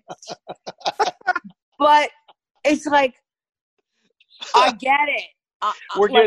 We're getting red ass Marianne live on the air. I love it. This is great. No, but I hear myself talking, and I'm oh my God. I hate those people who are oh, I don't, I can't, Johnny Depp allegedly has never seen a movie he's ever been in. And I love Johnny Depp. I love him, right? He's amazing. But when he talks about that shit on talk shows and, I'm watching it, he's I don't know. I've never seen myself on film. I don't watch it. I'm Oh, really? And then when you see like a woman saying like, "Oh my God," it's like, oh, I hate it, I can't watch it. I'm like, ugh, really, Julia Roberts? You know, that's like, you know, your multi-million-dollar career. You know what? Do us all a favor. Don't say that. Don't say exactly. It's really hard for you to see yourself. Believe me, if I was a multimillionaire right now, I would not be saying to you, I hate seeing myself on film. And when I did see it in the theaters, it was really uncomfortable and weird. I would sort of not be so tone deaf. But seriously, when I did see it, you know, I was to my right was friends from college and life, and to my left was family, and I was just melting inside, thinking, "Ugh, is that what I really look like?" But by the way, side story: my sister Christine called me the other day, and she said, "Marianne, oh my God, I was cleaning out Mom and Dad's attic and I found a box and there's the most gorgeous picture of you. I mean, gorgeous, gorgeous. I don't even know what it's from. I don't know what it is, but I've left it out on Daddy's desk and gotta see it." So I go over to my parents and I go over to my father's desk, and there is an extreme close-up. It is a set photo from the original shoot in Salt Lake City. Oh, sweet. I'm wearing the mistletoe. She said, my sister said, "I think maybe it's from my wedding when you were." I wasn't a flower girl, but you know, I was like a member of the wedding. She's like, "I think it might have been from my wedding. I don't know. You have flowers in your head or something." So anyway, next time I was at my parents', I did go to my father's desk. I find this photo, and it was from the brilliant set photographer on the set, you know, in Salt Lake City, and it was from the days that we were shooting on the Druid, or you know, whatever set it was, whatever you want to call the set. Yeah. I'm popping open a Diet Coke, you guys. Hold on. It's a beer. It's a Red Bridge. Oh, it's totally a beer. It's Miller time. I don't drink beer, but if I did, it would be Red Bridge. There you go. There you go. So, and I called my sister. I was like, "Are you high on drugs?" This is me on the set of Halloween 6. She's like, "Oh my God, I just didn't understand you were wearing flowers. You had a wreath of flowers in your hair." But by the way, it's like standing, you know, on my father's shelf now. So now whenever I go into my father's den to talk to him, and Chris knows that whole situation, I see it and I'm like, wow, I actually looked kind of good. Why didn't I appreciate that at the time? You know? So everyone who thinks they're old or not attractive, and then they're in their teens or 20s, 30s, 40s, please enjoy it. Yep. On that note, are you ready for another audience question? I was born ready. Yeah. Love it. Well, we have our friend Matt Gross. I'm going to unmute I know him. Matt Gross. Do you really? Okay. All right. Yes, I do. Yeah. Okay. Matt, we're about to. I mean, I don't know him. you. Know him. Okay. Matt, are you there? Hello, Matt. Hello? Can you hear us? I can hear you. Matt, are you there? Hello, Matt. Going once. Unmute Matt, Hannah says. I did. He passed out, LOL. Oh darn! I'm sorry we missed him. Well, Because we'll come back to him.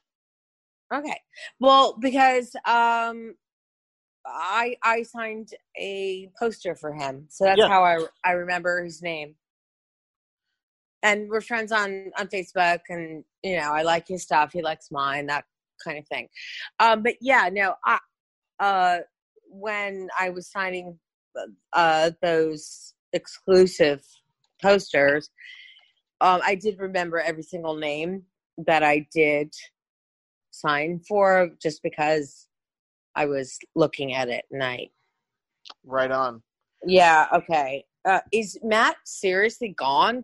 No, he's got to unmute himself. Okay. That's how Hannah did it. So we're just waiting on him to undo that. But okay. Someone that you heard early on, Dylan Cloud, who was on. I know Dylan very well. There you go. So I've never met him, but I know all about Dylan. We're buddies. So we're gonna unmute him, and he has a question for you. Awesome. Dylan, are you there? Hey, Chris. Hey, buddy. What's going on? How you doing, man? Good. You're on with Marianne. Hi, Dylan. It's Marianne Hagan. How are you? Hey, Marianne. How you doing? It is an honor and a privilege. Oh, sweetheart. Back at ya. I'm hanging in there like everybody else. I'm looking at my my personally signed poster across the room from me right now, and it looks beautiful. I love it. That's so awesome. My question is, because these days a lot of people, movie sets definitely keep tight wraps on wardrobe and props and anything like that to make sure actors don't steal them. Did you or anyone on set nab any on-set props, costumes, and if so, what were they? Unfortunately, no, I did not.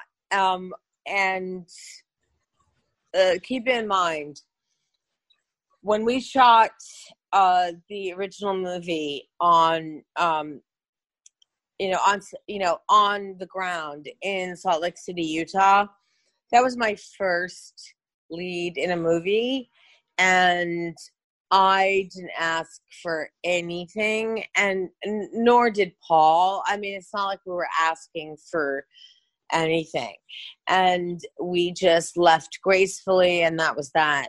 But then, when we got the call months later saying, oh my God, we have to do reshoots, and the costume designer on the original shoot had given away or sold, we don't know.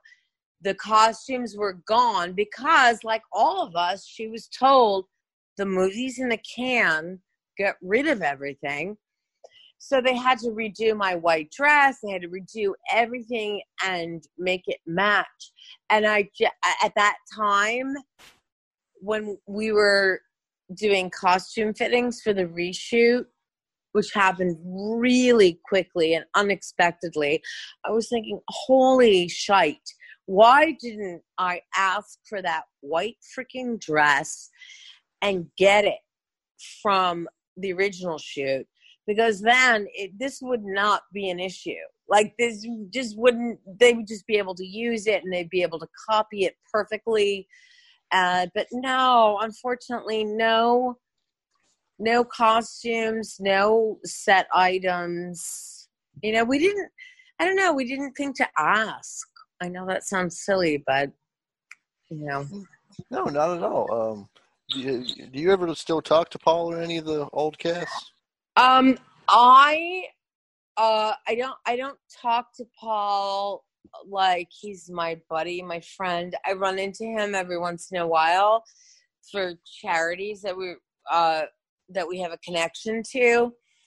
And it's always amazing and wonderful. And he is seriously one of the loveliest people you could ever meet in your life.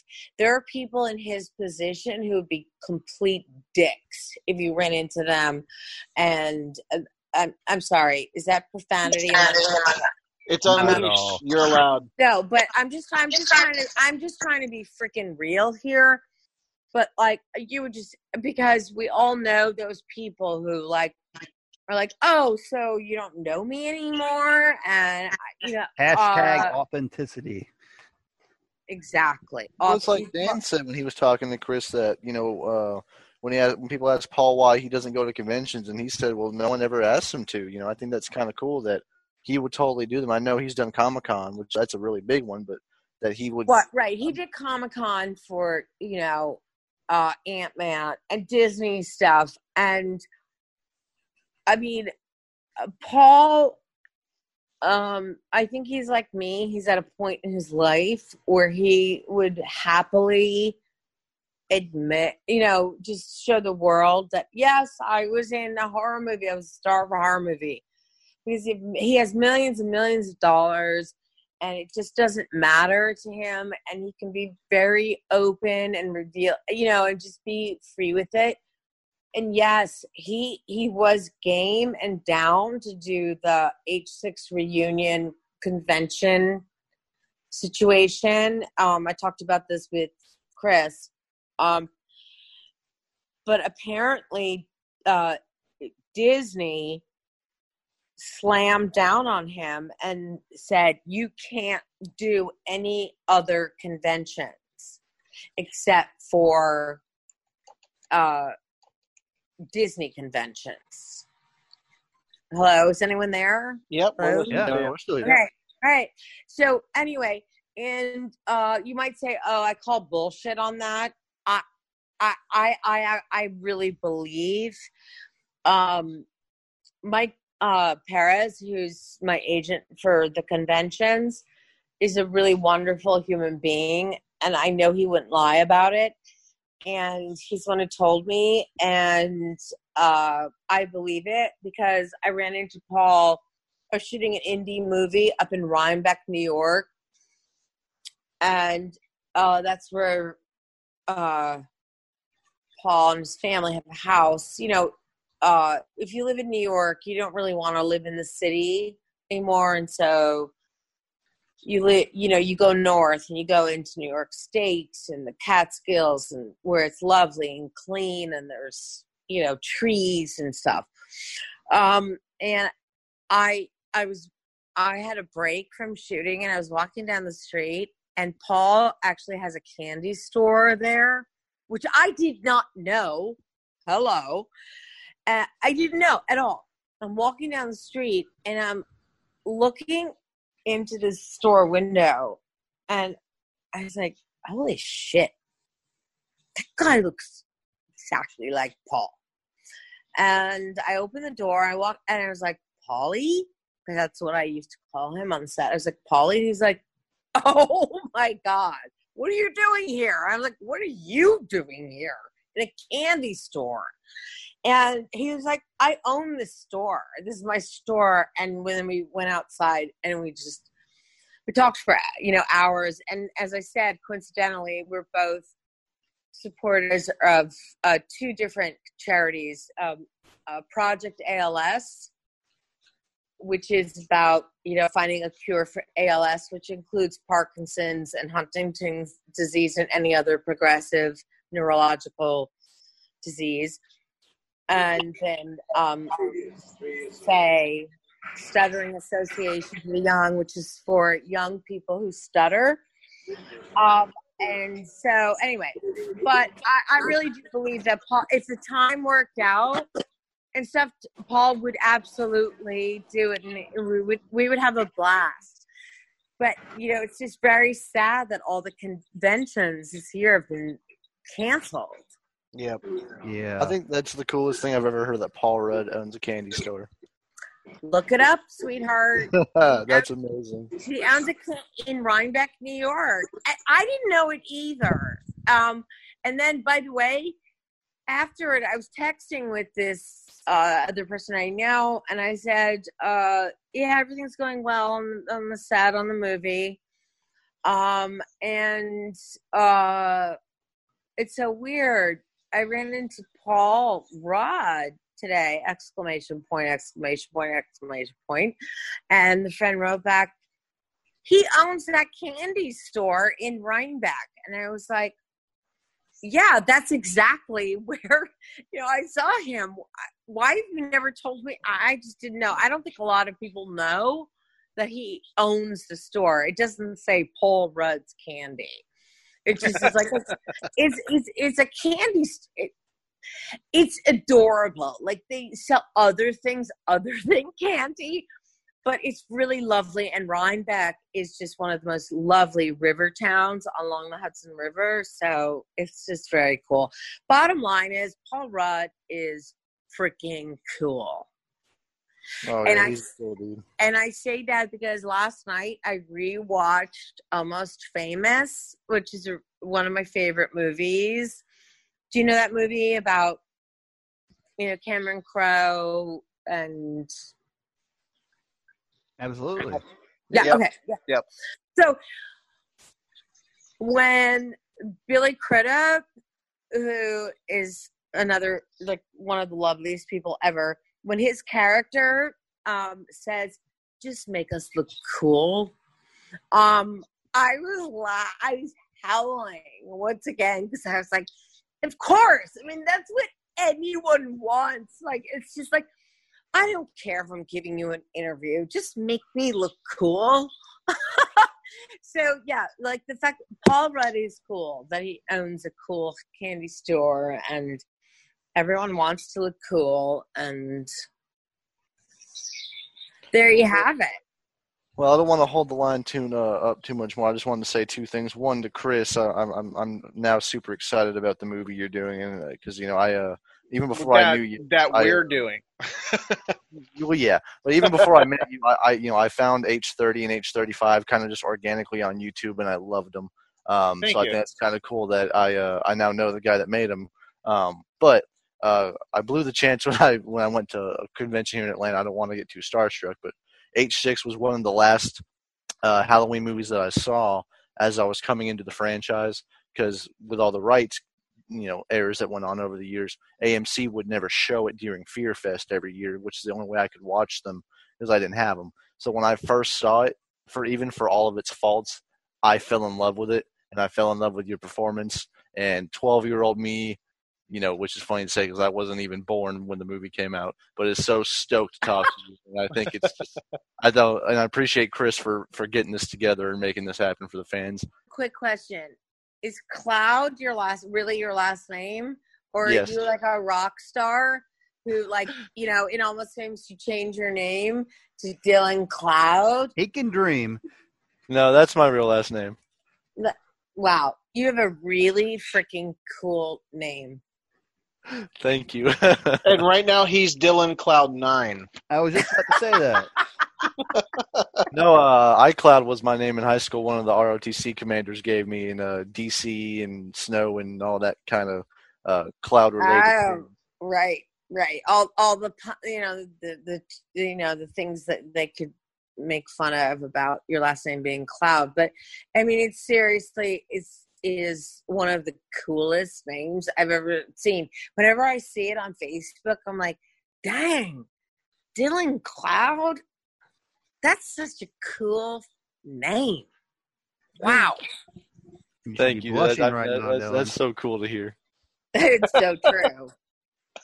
All right. Well, we figured out what Matt, what the issue was, and it was just something he needed to get out of the system and come back. He's ready to come on if you'll have him. Absolutely. That's great. All right, Matt, are you there? Hey, I'm not passed out. There he is. Hey, Matt. Live and loud. Hey, Marianne, thanks for being on here, and also thank you very much for that signed poster. Oh my God, you're more than welcome. And I was like semi stressed out a couple minutes ago when we couldn't get in touch with you, and I was like, we have to, because you're my friend on Facebook. I see your name all the time, and you're just like, kind of part of my daily life when I'm just scrolling through Facebook. So glad we got you. How are you? No, that's awesome to hear. No, thank you. And I'm doing pretty damn good. little tired. I'm probably gonna make this short because I gotta go get up and get to work in the morning. I just wanted to ask, what do you think of your GPW6 that Mr. Morgan made for you? I'm sorry, what? The George P. Wilbur 6, your mask, your personal copy. Oh, are you kidding? No. I'm blown away. I'm like, what do I think of it? Yeah, what was your reaction when you got that mask? Okay, here's the deal.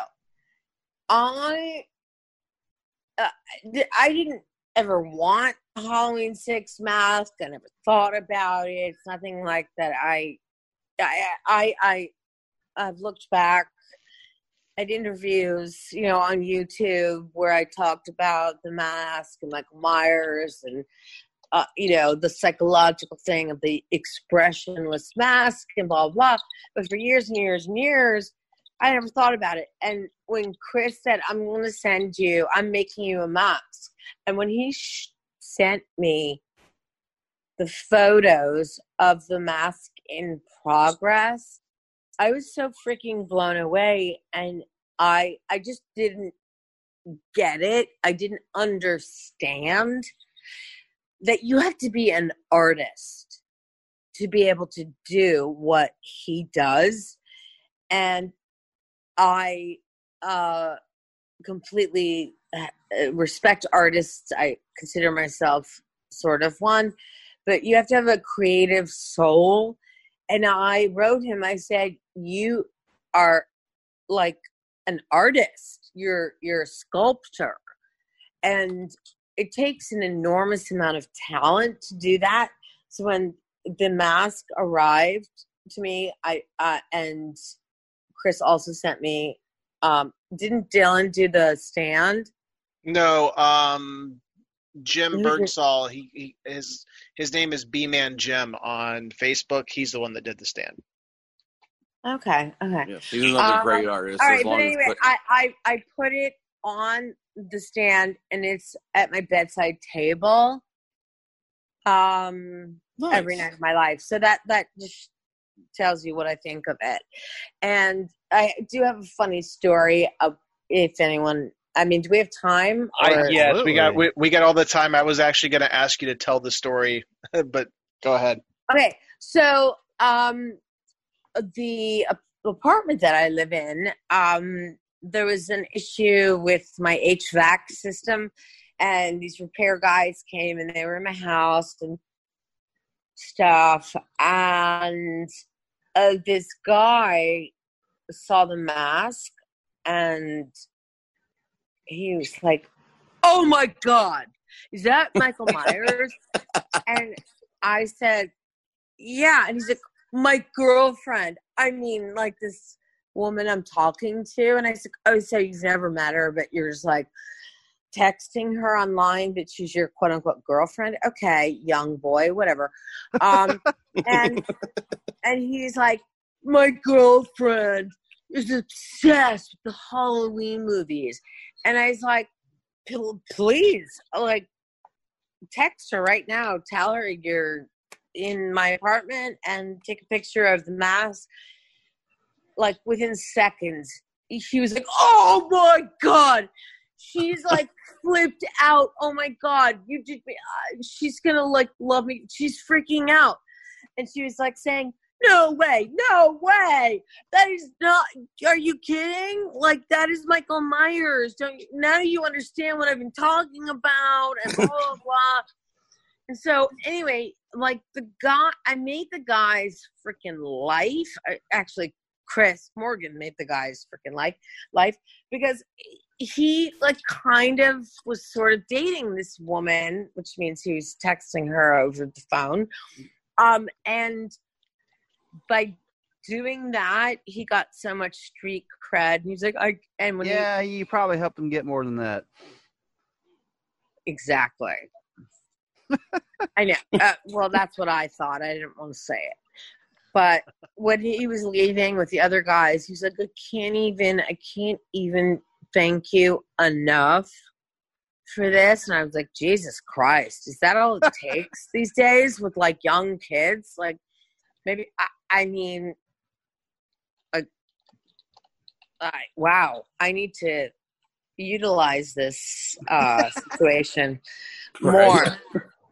But anyway, so yeah, no, bottom line is, I love the mask. It's a work of art, and it sits on my bedside table.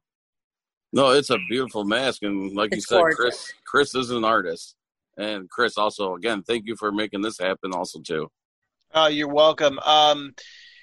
Now, tell Marianne what your family does. Damn it, you already took the words out of my mouth. I was going to ask her now. Now, from also being from New York, do you like maple syrup? This is not a trick question. Do I like maple syrup? Yes, because I'm also from New York. My family makes our own maple syrup up here in upstate New York. I love maple syrup. I love maple syrup on pancakes. I love it on pizza. I like to take maple syrup and put a little bit in my hair when I've had a rough week. What do you think holds it up, Slick? Do I like maple syrup? I do not like maple syrup. I love maple syrup. I mean, hell yeah, that's the answer I wanted to hear. Yeah. Maple syrup is the only sugar I really like actively use. You know, I just use the maple syrup I can get at the grocery store, like you know, it says organic maple syrup, but your family has a maple syrup farm in upstate New York. Where about? Yep, we're about an hour between Syracuse and Albany. Yeah, I know, but you said that. But what town? I mean, is there a name of the town? Mohawk, New York. Okay, I know Mohawk, New York. See, you need to Really? say that. Who doesn't? Oh my God! As a child, we would take trips upstate, and you see signs from Mohawk, New York, and I mean Mohawk, New York, Cooperstown. No, it's not just like you're like it's a town between Albany and Syracuse. It's like, yeah, I know Albany, small Albany, and that's great. Syracuse, yeah, I know a few people who went to that university. Not a fan, but yeah, I mean Mohawk. Of course, I know Mohawk. I mean that's like a gorgeous, beautiful area of upstate New York. Yes, it is. Yeah, we're not too far from the Adirondacks.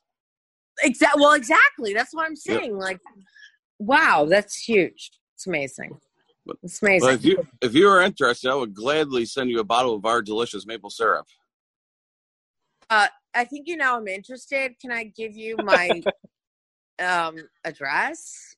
Like, Absolutely. I'm being serious right now. Yep, absolutely. Send me a private message on Facebook and we'll get it all squared away. Okay, you got it. All right, get some sleep. All right, yep.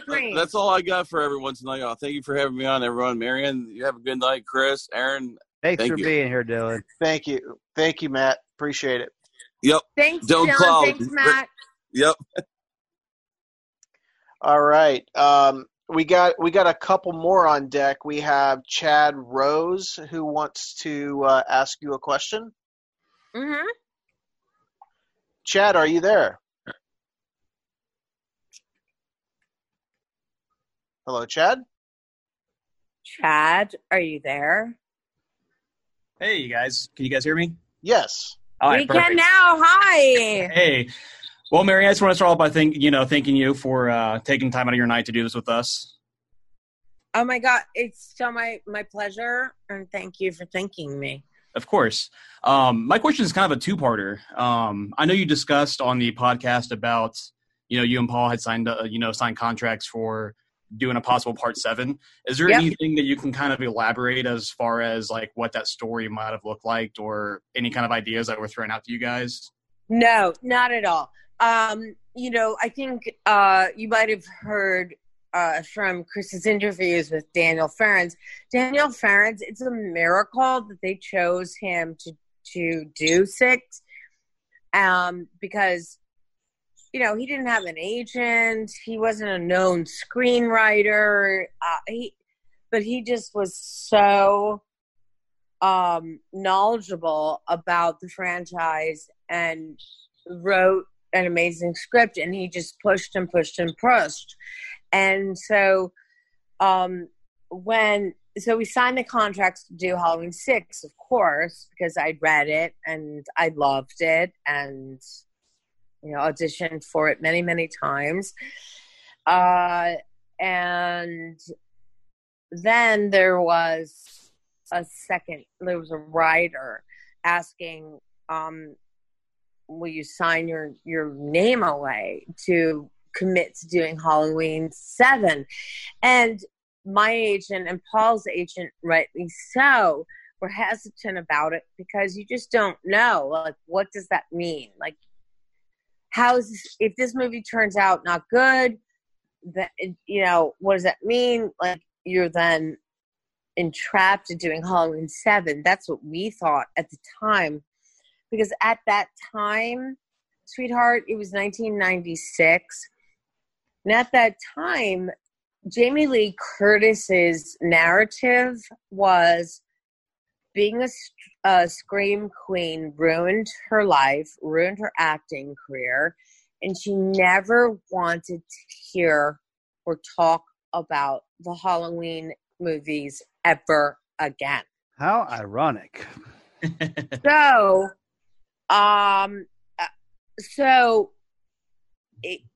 it's not like it was kind of a big deal for us to say no. You know, we said no, and then ultimately, long story short, we did sign it, but it was partially based on the press and everything that Jamie Lee Curtis had said about the Halloween franchise. Like, if you literally Google and you go back to the mid-90s, she excoriates the entire franchise. She never wants to be a part of it ever again. And it ruined her chances of being taken as a quote-unquote serious actress. And no one will ever take her seriously because she was a scream queen. And then, as we know... 10 Million Friends stepped in. Well... 10 million plus. Well, no, but after using Halloween 6 as an experiment, Bob Weinstein, you know, got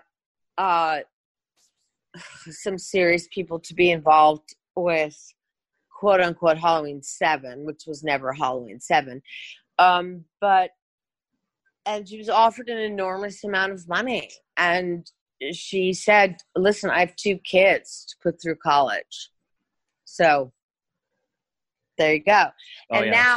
Now I genuinely think she loves her character and she embraces that character of Laurie Strode and embraces Michael Myers and this obsession over all these years. Because I follow her on Instagram and I've seen all of her speeches about like Michael Myers is evil and I fought evil my whole life and, you know, blah, blah, blah. And that's all great, all amazing, wonderful. Yeah. So, I'm sorry. The question was what? Oh, no, you're fine. Just kind of like no, what? No, I'm sorry. But what the question was about Paul and I signing the contract for Halloween 7? Did you know what the story was going to be or prior to signing on? No. Okay, so in my mind, the only person who could have written Halloween 7 was Daniel Ferrens, and that didn't happen, and we were all quite shocked because we thought that Tommy Doyle's character and my character, Kara Strode, were characters that were going to be developed into Halloween 7, and they weren't. Well, they definitely set up Paul's character Tommy of being the new Loomis to chase Michael, and and then you were set up to be the new Laurie Strode, basically, and so that was the out of all the problems, that was the thing that I think that a lot of us were going, that could be really interesting going forward. And we just never got it, unfortunately. Agreed. Not yet. Yeah, well, we just, because we weren't asked to be in the movie, no, we didn't have any access to any script. I mean, no, it was just Halloween 6. Kind of a follow-up to that. So I'm a huge fan of the franchise, and I listen to podcasts. I watch all the special features on the bonus disc and everything. My fiance just actually sent me this tonight during this show.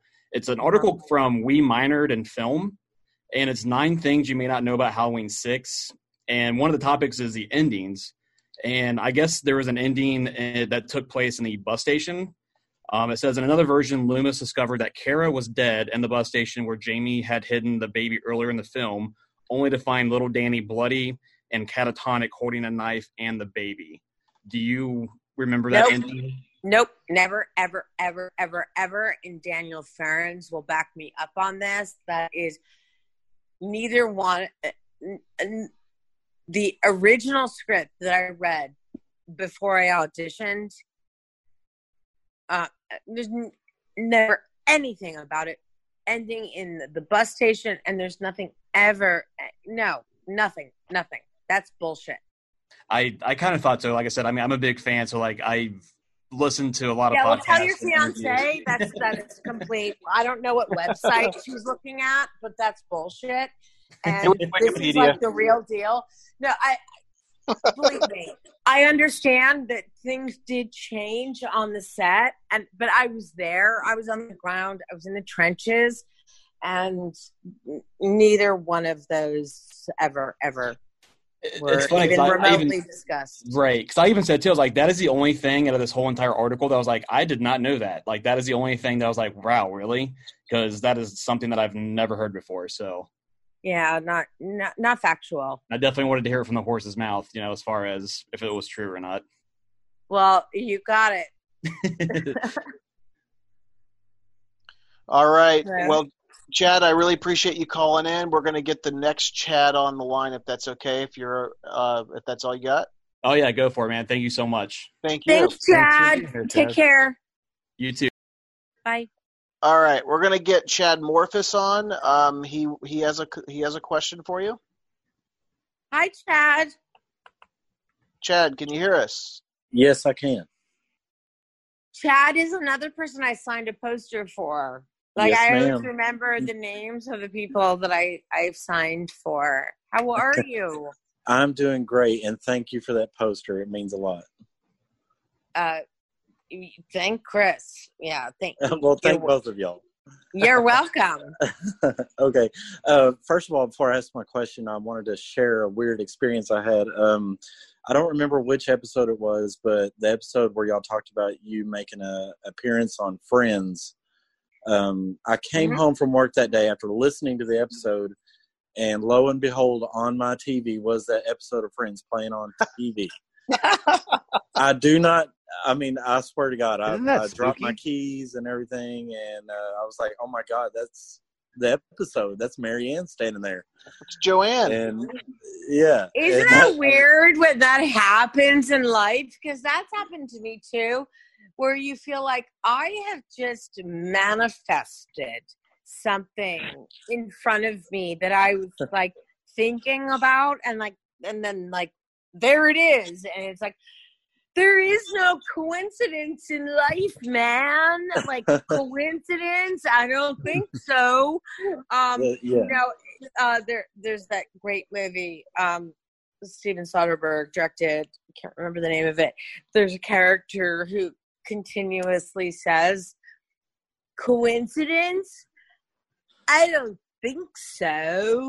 And it's like someone who believes in there's this divine other thing, and I feel that way often when I just have been thinking about something, and then I turn on the TV and there it is, and I just feel like, wow, there is definitely something else happening in the world, in the universe, Right.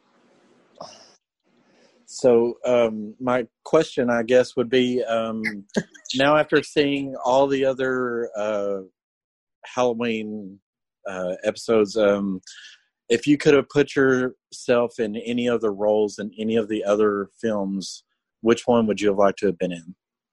How dare you? How dare you ask me a question that's so hard? It was 1,000% without hesitation. It would be Laurie Strode in Halloween 1. The original Halloween. Period. Done. Period. That's it. Well, you answered my question about the Tim Strode's stomach pounder already, so that's the only one I could think of. So. Yeah.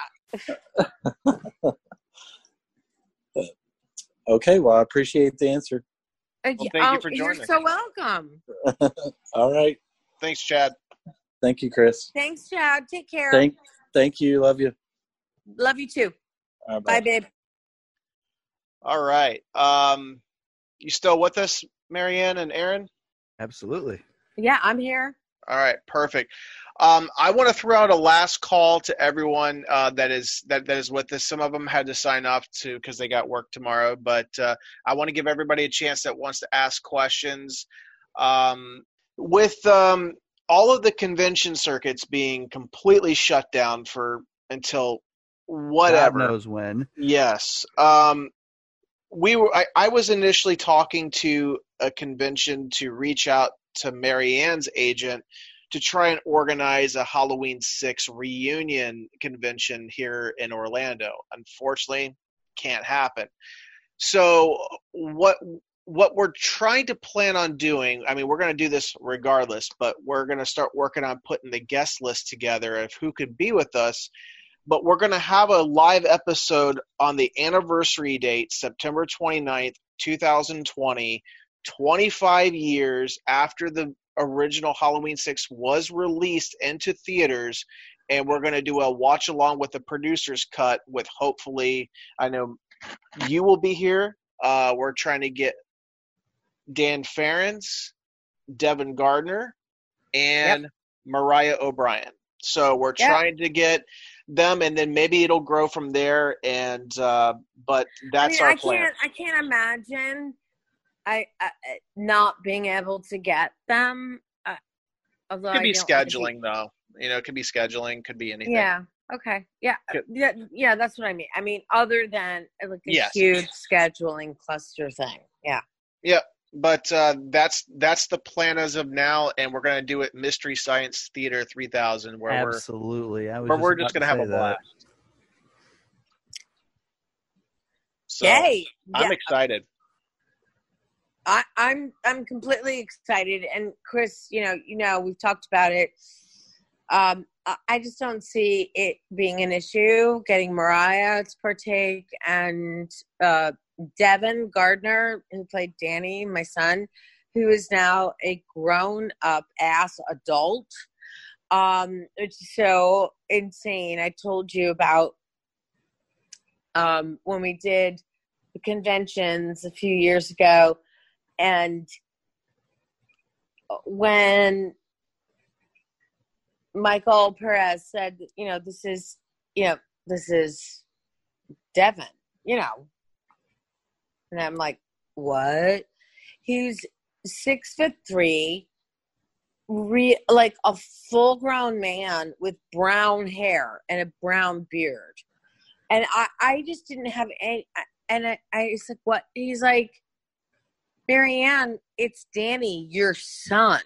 And we were at the convention, and we were, it was the first day of the convention or when everyone was arriving. And I just screamed. I hugged him so hard. And then I was just like, I can't believe it. I mean, he was a little blonde boy when we shot the movie in Salt Lake City. And he and his parents, they lived in Salt Lake City, Utah. He still lives there. And but it was just extraordinary. But anyway, we bonded completely, and I can't see it being an issue for him. But as you said, it might be a scheduling thing. But I'm pretty sure I can reach out to him, and he'll be a part of it. Well, Sounds like he's growing into being a lumberjack. Yeah. He's a total lumberjack. He wears like plaid shirts. He's like Paul Bunyan. And I'm just like, I can't even explain it to you. And I mean, by the way, he was not an actor. It's not like he was a child actor.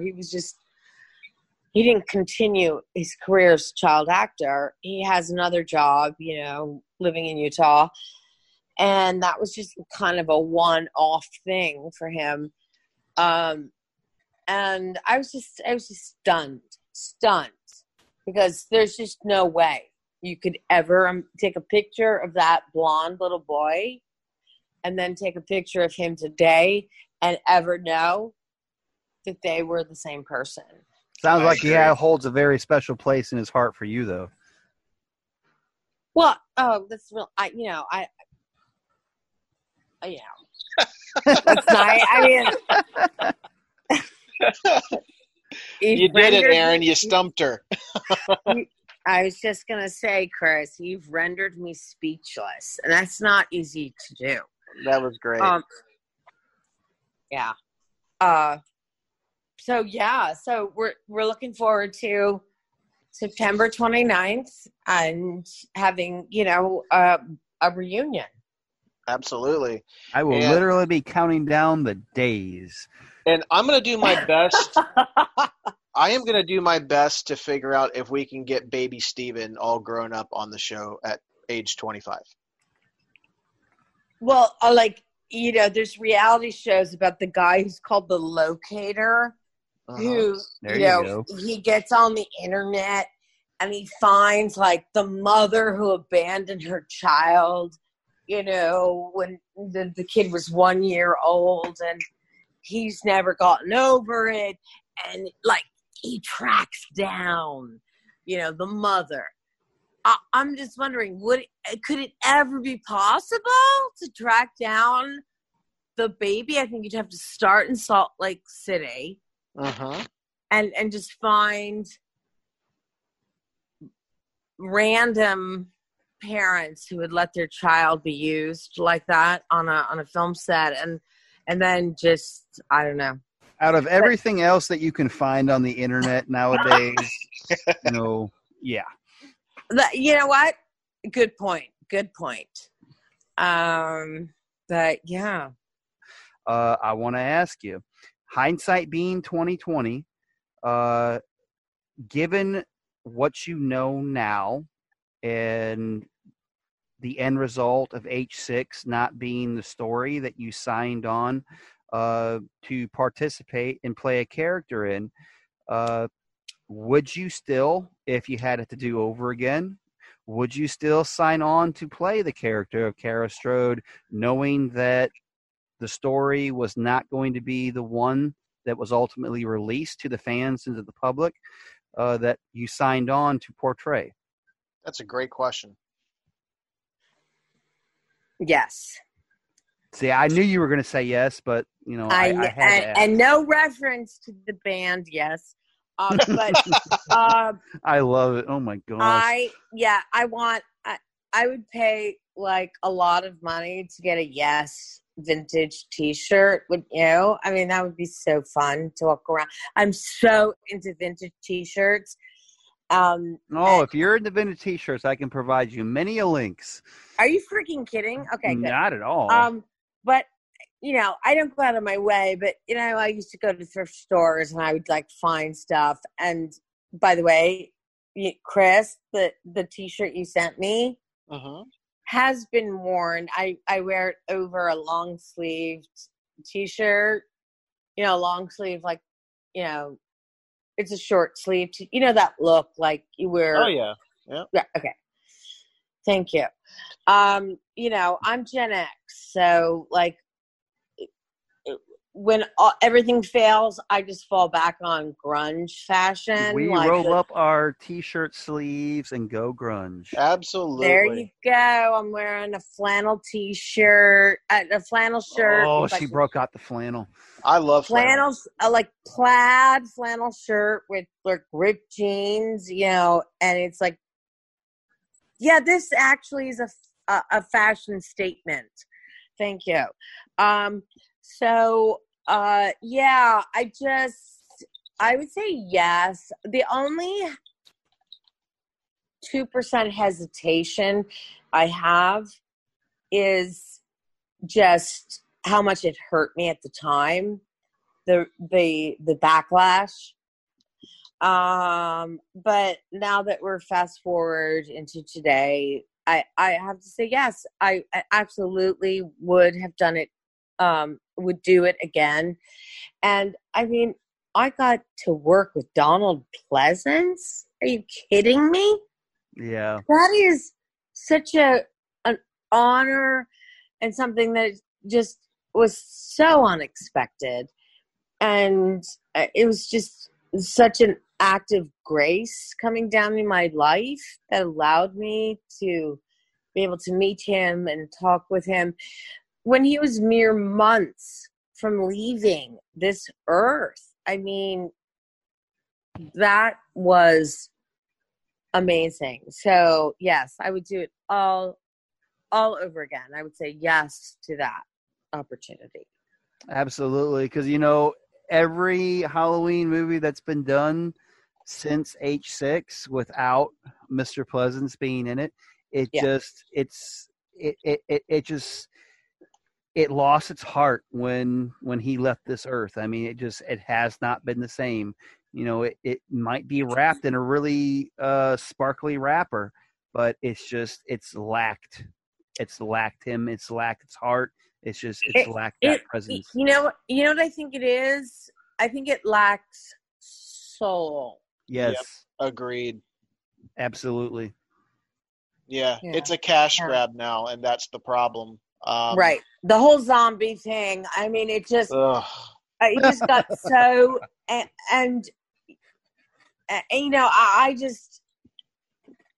I just couldn't respond to any inquiries about my opinion about, Rob Zombie taking over Halloween. And what do you think? I had to say, I have no opinion. I have no opinion because I haven't fucking seen it.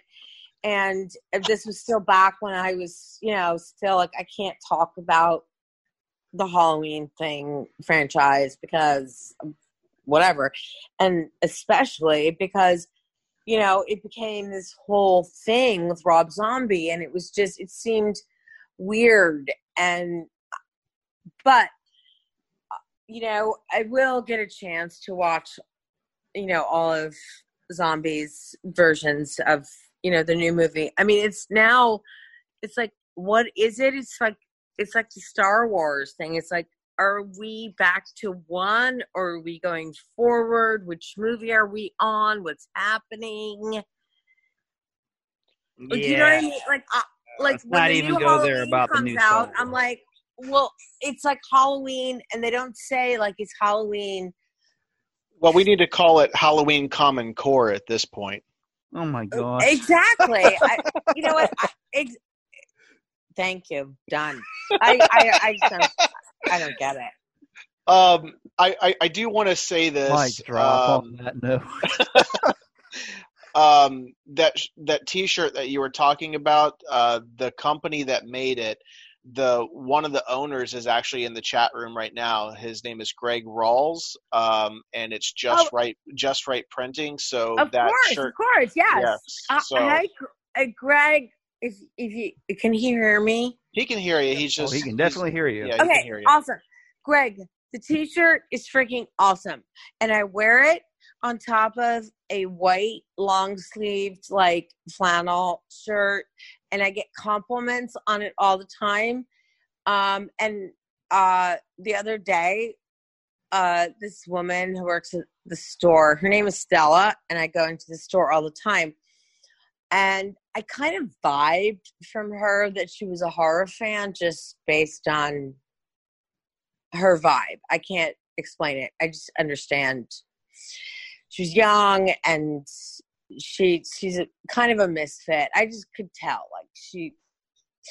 And I said, you see this person right here? And I pointed to the knife. I said, that's me. And she was like, oh my God. And she's like, I love the Halloween movies. Are you freaking kidding me?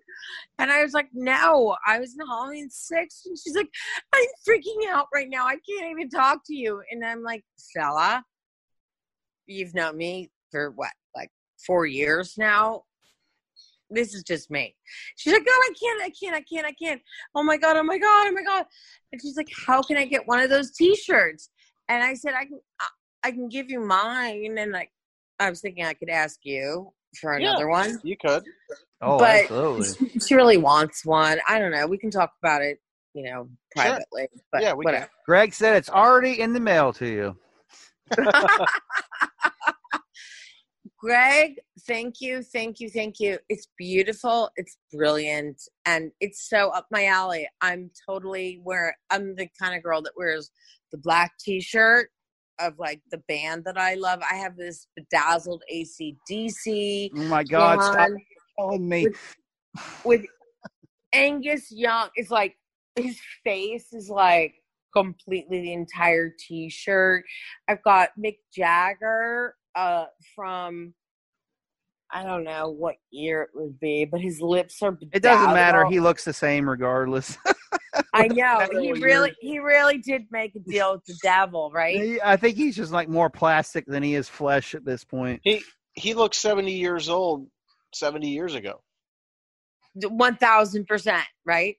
But it's just like his lips are like bedazzled or like whatever little girls call it, like sprinkles or that, what they call it. Glitter. That's it. Glitter, right? Yep. I'm kidding, you guys. Anyway, it's all glitter. His lips are like red glitter. Like, I'm all about the short sleeve black t-shirt with a rock and roll band or a horror movie like the one that you created. So thank you, Greg. All right. Well, on that note, we thank you for being with us and giving us your time and being patient while we got the live technical difficulties going. But everyone has seemed to have a great time tonight. Everyone has. So I'm so glad. So glad. Okay. All right. Thank you so much, Chris. Thank you so much, Aaron. And thank you so much, everyone who listened. And we'll talk soon. Marianne, thank you so much for being here with us tonight and for letting us monopolize your time like we have. We cannot thank you enough. It's my pleasure, honestly. Ours as well. Okay. All right. Have a good night, Marianne. You guys too. Okay. You take care. Bye. Right. Bye. Thanks for listening to Halloween Unleashed.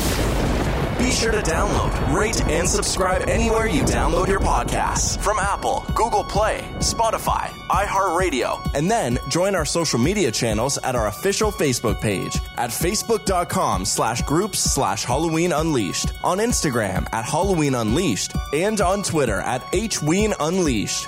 Be sure to share our episodes in your horror groups on your timeline and on Instagram. We'll be back next week with an all-new episode of Halloween Unleashed.